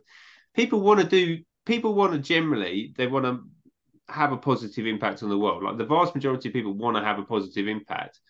So, but when they talk about how they're going to have a positive impact, a lot of it is about technology first. Like they want to do it with technology. Well, actually, I think a lot of the technology is part of the problem. You know, this sort of device first mentality with everything, I think, is actually perpetuating a lot of the issues you've got. Like you see it in the health system. So we got a mental health crisis. So we're going to create an app to help fix the mental health crisis. Well, actually, people being on their phones constantly is probably one of the major drivers of there being a mental health crisis. What people need is one-to-one human connection. Yeah, we need community, and we need time away from technology to just sit and exist in reality, like base level reality as humans, and converse and interact with each other and have fellowship and all that kind of good stuff. And that's the way that you fix the mental health problem, not by loading more technology into the discussion. And you see that all over the place. Yeah. You know, which, you know, with the lockdowns, classic plan, right? Yeah, get everybody locked down, get them exposed purely to technology, which we control the lion's share of, get them watching television, which we could basically completely control, and keep them away from chatting with each other. You know, God forbid a couple of blokes should meet down the pub and talk about politics, you know, during this particular, you know, time. We can't have that. We can't have the proletariat meeting up and discussing, you know, the day's headlines. Certainly not. They don't want that. No, that'd be a very dangerous thing to happen. So that's yeah, and they want everything mediated through the glass, right? That's Yep. and that's absolutely clear. And you're right, it's because they control those platforms, and they can monitor, they can listen, they can and increasingly they can intervene in those discussions. And we've seen all the censorship that's been going on all of the social platforms. It's been going on YouTube, Twitter, it's been going Instagram, all of them. They're deliberately manipulating the global public discussion in a way that is more amenable to them and the ends that they're working towards. And all of those organizations are World Economic Forum partners, so you know what they're up to. Right? It's all the usual suspects. So the game ultimately is not necessarily to fight them head on, because they're quite powerful and they've got a lot of influence and a lot of money and a lot of technology and all that kind of thing. But to as far as possible is to just completely disengage from their system and just go over there and rebuild a system that has all of the good stuff that the current system has. And there are some things that are good about the current system, and these technologies they're pretty powerful and they're quite useful. So you don't necessarily want to throw them out completely, but there's got to be a better way for us to build our society that doesn't make us so beholden to big tech, big banking, big pharma, big media, whatever it might be. All of these kind of global corporations and Mm-hmm. and It their was forensic pointed out to government. me the other day from a friend when we were just having lunch about Netflix. Yeah, And the CEO, or the co-founder, Mark Bernays Randolph, yeah, yeah, yeah, who's grandson of Ed Bernays. yeah, Like, I'm like, what? No yeah. way. The inventor And of for those that don't know who Ed Bernays is, like basically uh, uh, a pioneer in the field of public relations and propaganda, yeah, in the US. yeah, right, exactly. Yeah. So Bernays was.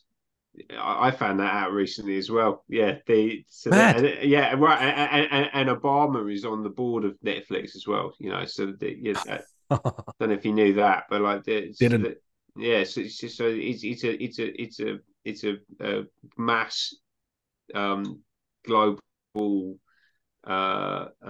psyop platform. Basically, that's what Netflix is. And yeah, it's rooted in Bernays' work. And Bernays, as I understand it, he's actually related to the Freud family, and Mhm.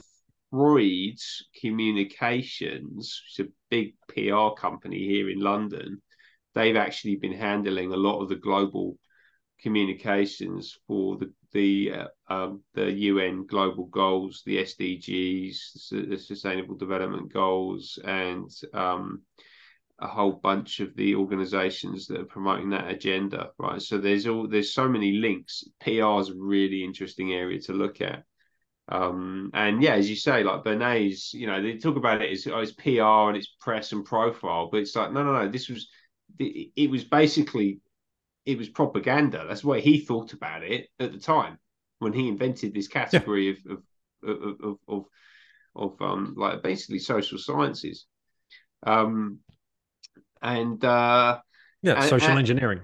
yeah, exactly. Social engineering. Yeah, they want to complete. Yeah, they want to steal the country. They want to steal your kids, indoctrinate them, lie to them.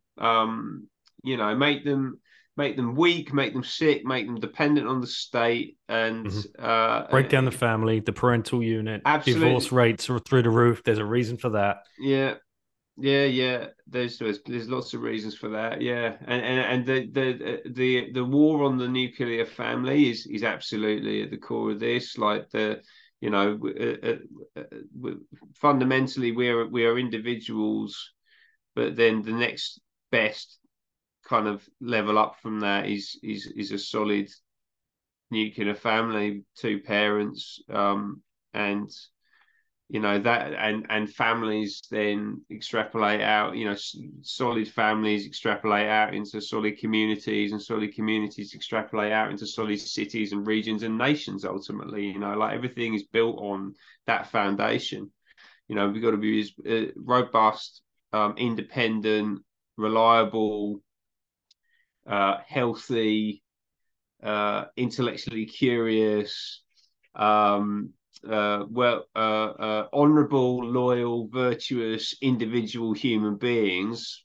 And then the family is the next step on from that, basically. And they're totally going after that. Yeah, they're totally going after that.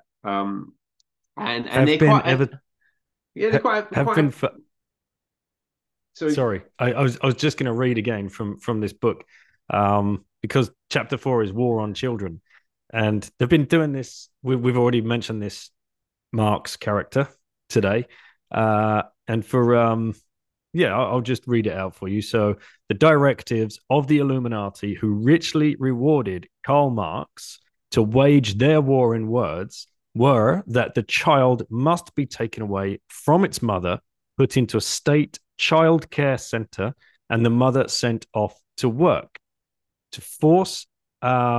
Excuse me. Yeah. So then this has emanated in employment agencies such as the Equality Agency, calling on the government to encourage mothers to return to the workforce and to abandon their children who so badly need a mother's love when they return from school to sit in an empty home. Any home is empty without a mother, in brackets there, with the TV on for comfort. I mean, this is like you're an app. We probably grew up in this kind of atmosphere, because this started in earnest with the feminist movement, right? yeah. And then John Dewey, who was pushing this in the US, he wrote, "I believe, therefore, that the true center of correlation on the school subjects is not science, nor literature, nor history, nor geography, but the child's social activities." So that's the reason they want them there in the classroom, so they can track them and coerce them and manipulate them into a certain set of behaviors, whilst the mother gets pushed back into the workforce and is not at home for the child. Yeah, absolutely. And that's I've been in the workforce for 20 years now. And I've always enjoyed working with women, but it's become really really combative, actually. So there's this whole like this mentality that men are like some kind of enemy that needs to be defeated by these women now entering the workforce, and it's all going to be female leadership. And that's a big theme that you hear when you listen to these globalist types talking. It's all about, well, we need female leaders because the female leaders Yeah. will make the world nicer and fairer. It's like, okay, well, where are we heading to with all these female leaders? We're heading into global tyranny. So maybe there's an issue here and that needs to be thought about and dug into. But also this idea that having kids and raising a family is it's like not a admirable or desirable thing to do. I don't know where this has No, come because you're from, not but giving back to society, Ben, are you? Like, you have to be out there giving back to society some way. You what can't just be at home, what homemaking.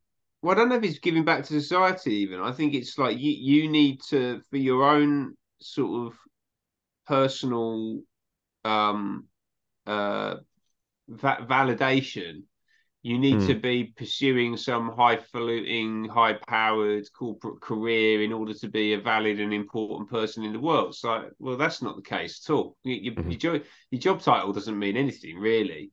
And also, like the most important job that anyone in society does is raising kids because they're the future of our civilization. So you actually already have the most important job, but you want to abandon that to go and become a, I don't know, like a bean counter in a company somewhere, and like get paid a bit of money to do it, and that's more important to you than raising your children. I think it's incredibly depressing, to be honest with you. Like Inverted world again. yeah, yeah, everything is inverted. Yeah, absolutely. But to get back to like actionable points, yeah, I agree with you. Um, Yeah, we didn't talk Look at about. parallel structures. Look at Bitcoin as a parallel structure to the financial system. Look at homeopathy as a parallel structure to allopathy. Like the health system that we have today is basically, as you've covered, it's there to keep us just sick enough.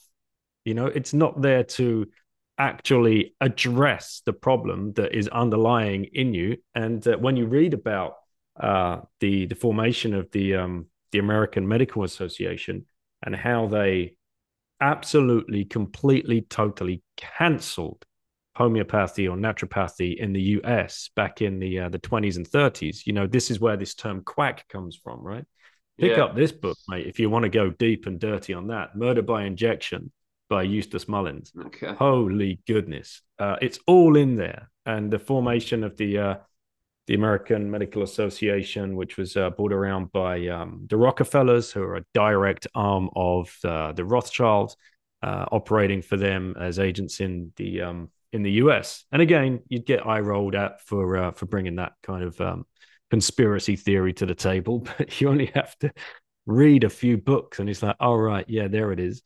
And the formation of the Federal Reserve back in 1910, where those 6 or 7 guys met on Jekyll Island, and with the U.S. Treasury, Nelson Aldrich, his daughter was married to one of the Rothschilds or Rockefellers. I'll have to double check that. You're like, oh my goodness! Like it's only you only have to do the most basic of research. That is even on Wikipedia. Wokepedia, as I've now renamed it. But Yeah, it's yeah, there. yeah. No, they're yeah, right. So I mean, yeah, Wikipedia is an interesting one. Like the Jimmy Wales, he's actually on the board of Nesta, the organization I spoke about earlier. Really? Yeah, he's on the board of that. So Wikipedia, the guy that founded it, is also part of that organization that Tony Blair set up. But then something else I found out on Wikipedia the other day is there's this organization which is uh, are you familiar with the Balfour Declaration, like the creation of Israel? So basically, Oh no, I haven't gone. there's an agreement between US and a British politician called Balfour. I can't remember his name, his first hmm. name. And representatives of the Rothschild family to create the state of Israel. So they actually agreed to do that in I think it was 1920, around then. I think was Churchill involved in that as I well? think Churchill was involved in it in some way as well, yeah.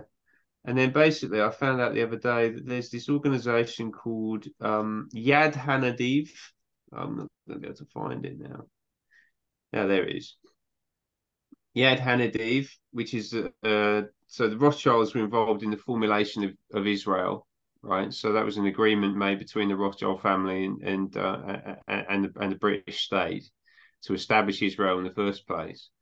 And then there is a Rothschild foundation called Yad Hanadiv, which is a philanthropic foundation in Israel, and that was set up to promote Israeli interests, and actually they funded the creation of the Knesset, which is the Israeli parliament, and then they also funded the creation of the Israeli Supreme Court.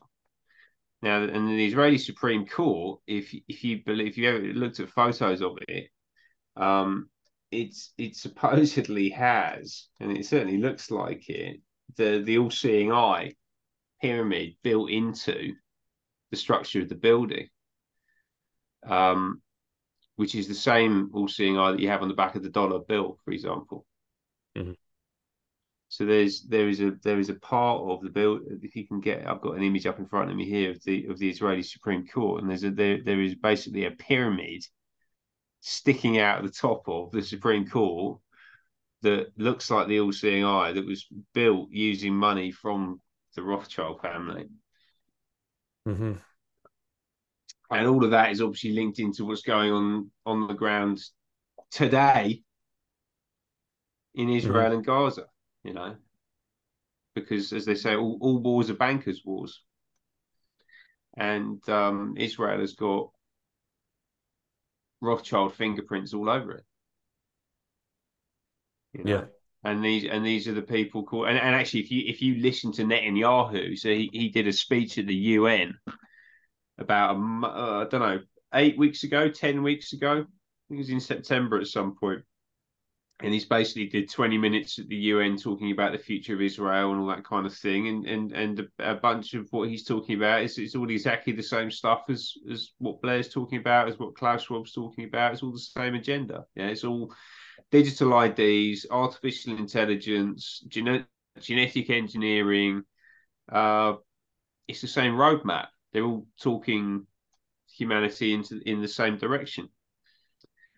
And the people pulling the strings behind the scenes, like I said earlier, the politicians, however lofty and important they present themselves as being, or we view them as, the prime ministers and the presidents of this world, ultimately they're just the public relations people. They're the communications officers out there selling the dream to the masses, but they're not the ones actually setting the agenda. That's all being done out the back. Under the auspices of people like the Rothschild family. Yeah. So I've just found out. who I've just found out about how Churchill was involved in this. In the peace that followed World War One, the new League of Nations provided legal status called mandates for territories transferred from the control of one country to another. Though a mandate was supposed to be a waypoint toward independence, cynics called it a polite term for colony building. Britain was given the mandate of Palestine, including what is now Jordan and Israel. Its capital was Jerusalem. As colonial secretary in 1921, Churchill established Jordan in 6/7 of the mandate and backed a Jewish homeland in the remainder, where the Zionists had largely settled. One principle of the Balfour Declaration, he told a Jewish delegation, is that the process of the establishment of a national home for Jews is to be without prejudice or unfairness to the Arab and Christian inhabitants. Then many in Parliament objected. In 1922, they tried to cancel the Balfour Declaration with warnings that sound remarkably familiar. But of course, it goes ahead, and we have what we have today going on there. And man, it's all such chilling stuff, mate. It's isn't it just? Well, this is the thing. This is what we need to disengage from. You got to keep your eye on it, but I think the have you, like, personal question, you don't have to answer it. Do you fear that by uncovering this stuff that you're putting a target on your back, that these people are watching you and I mean, we're two like plebs sitting, like having a discussion. This is all kind of new information to me in the last year or so. Yeah. But, with their reaches, with their tentacles, with their silencing skills, with the activities that we know that they're engaged in and the people that they've silenced in the past, what goes through your thoughts there? No, I'm not scared of them. They can't do anything to me. I mean, I'm a Christian believer, so I believe that we go to heaven when we die, and so everything that I do in this life will put me in good stead for the next. So I have no I have no fear of man and what they might be able to do to me. But I also think that they're kind of on their last legs, actually. I mean, it's becoming increasingly desperate, and they don't have. The big problem they've got is they haven't got very good people. Like if you always it's a big old personnel issue, right? Like if your organization, if your crime syndicate, which is what they've got, is in order to thrive in that organization, you have to be corruptible and dishonest and easily compromised.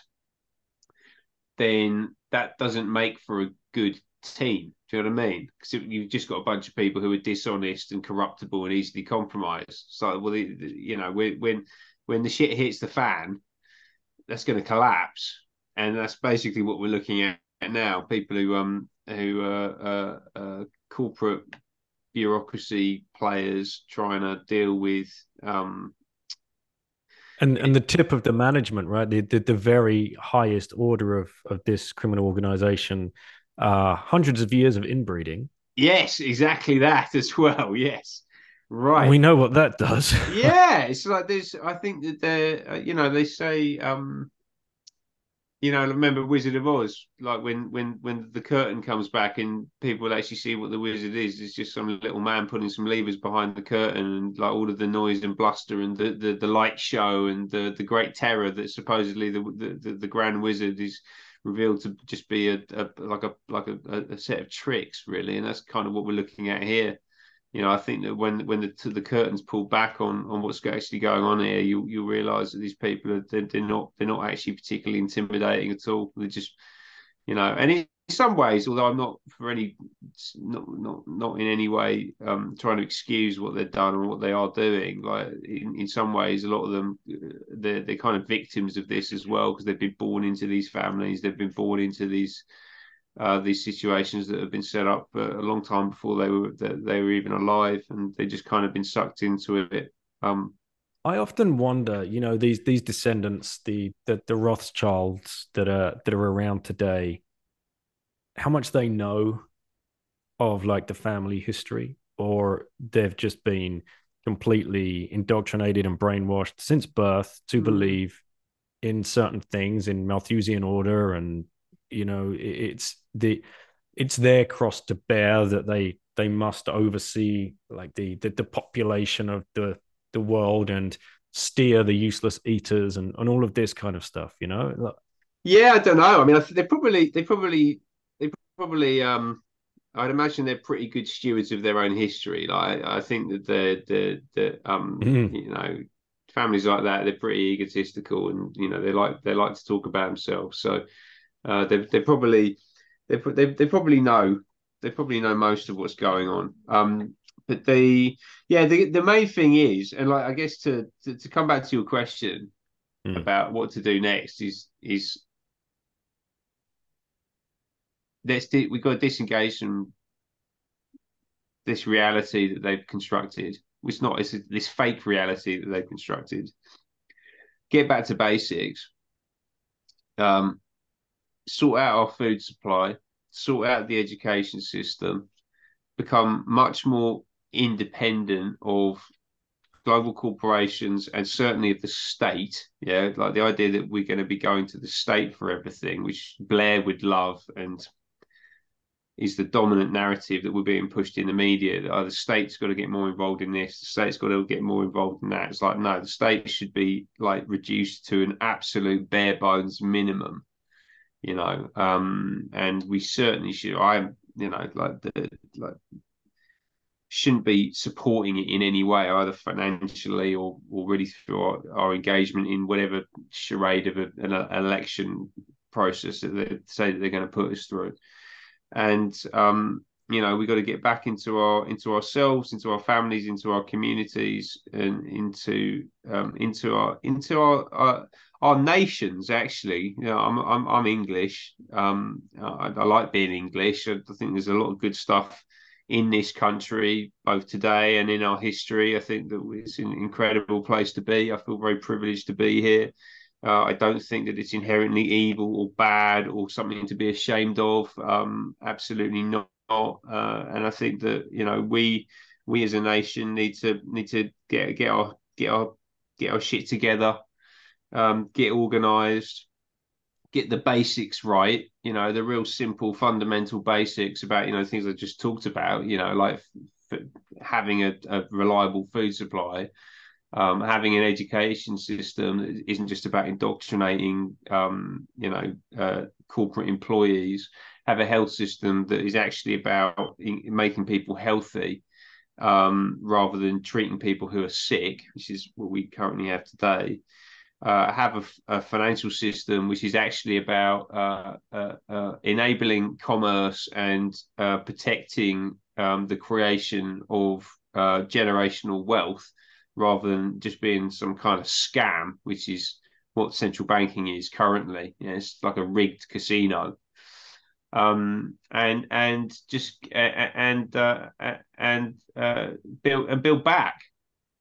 and build back out. And I always say build back better, because that's obviously been stolen by someone else. But he's kind of the right sentiment. It's just that obviously not in the way that they want us to do it.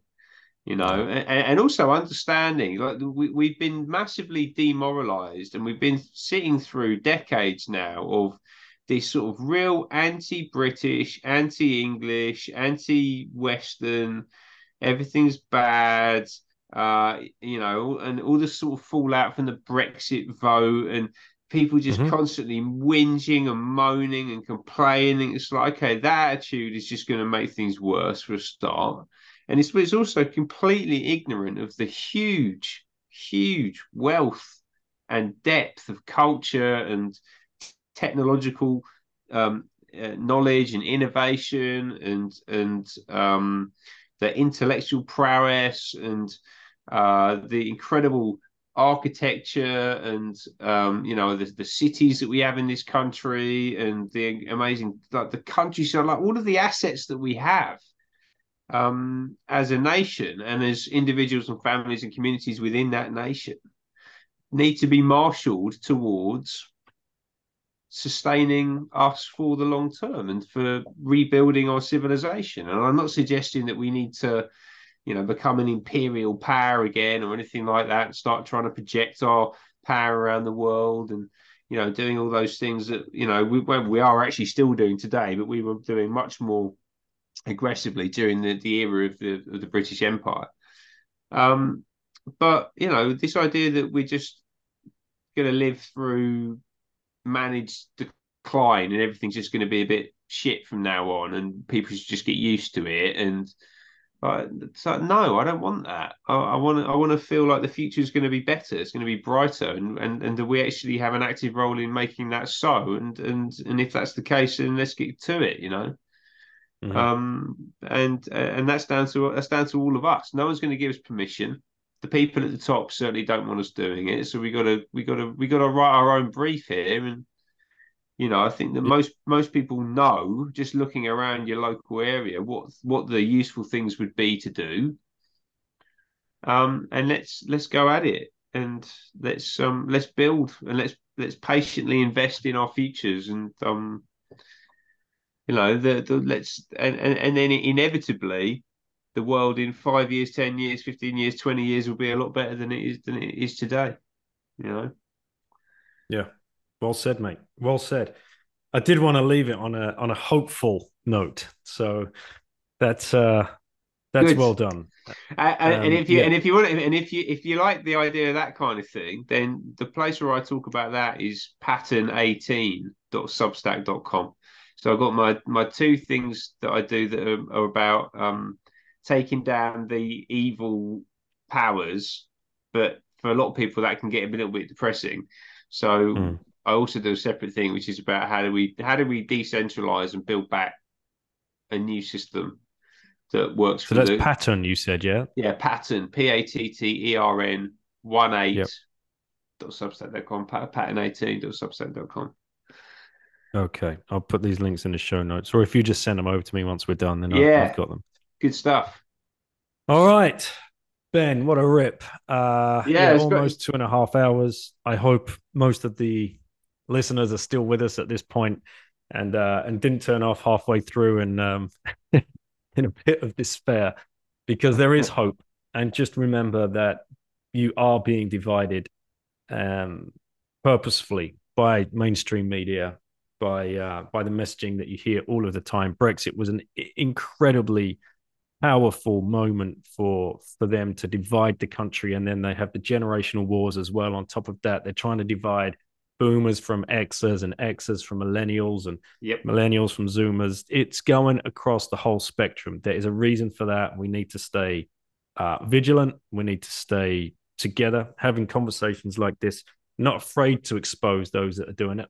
And thanks for your work, man. Thanks for coming on the podcast. Thanks for coming on the scene. Thanks for, having these conversations and not being frightened and just sitting there and doing nothing. So yeah, big kudos to you. Thank you. It's been a pleasure. It's a great way to start the week. Yeah, exactly. Talking 2 hours of conspiracy theories. Yeah, exactly. All good. All right, mate. Well, take care. Yeah, fantastic. Thanks for your time, and thanks to everyone who's listened in. It's been great to be here. Cheers, mate. Cheers, bye. Well, everybody, thank you so much for tuning in. Thank you for listening. I hope you got something from this conversation. There's plenty more of it. You can go and visit all of those websites that Ben was talking about where he's appearing, or go and listen to some of his other interviews as well. He mentioned Pattern 18. That's Pattern 18, the number 18, .substack.com, ukcolumn.org, and riseuk.substack.com as well. So go and check those out. Don't really know how to wrap that up, to be honest. I think it was all said. Some books that you might want to dig into that have been helping me kind of piece all of these pieces of the puzzle together. We probably mentioned a few in there, but I recommend, of course, if you're a Bitcoiner, you've been in the space for a little while, and if you know this show already, you've probably heard me talk about The Secrets of the Federal Reserve by Eustace Mullins. That is a book that is highly recommended. I think every Bitcoiner should read that book. This was written back in the late 40s.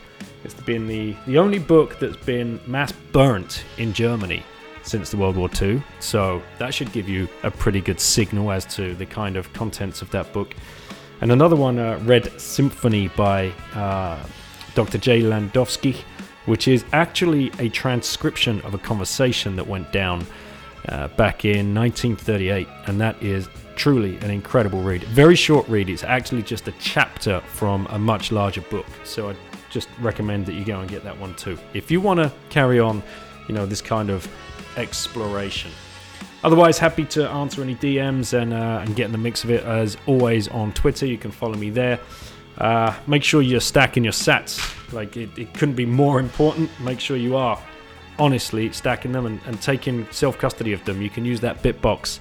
Hit the link in the show notes. Get your Bitbox 02, fully open source Bitcoin hardware wallet, and take complete and utter total control of your Bitcoin. Stack in the US with Swan, in Europe with Relay, and globally in a KYC-free manner with HODL HODL. Up your privacy if you want to start moving coins off the exchanges, which you should do. If you want to break that connection, you could use a CoinJoin service. WasabiWallet.io are the sponsors of this show. Really appreciate them for supporting the show. And then use Mempool.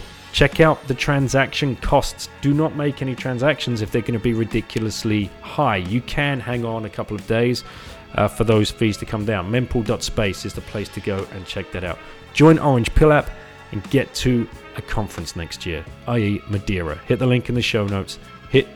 Use the code BITTEN for a 10% discount. Catch you on the next show.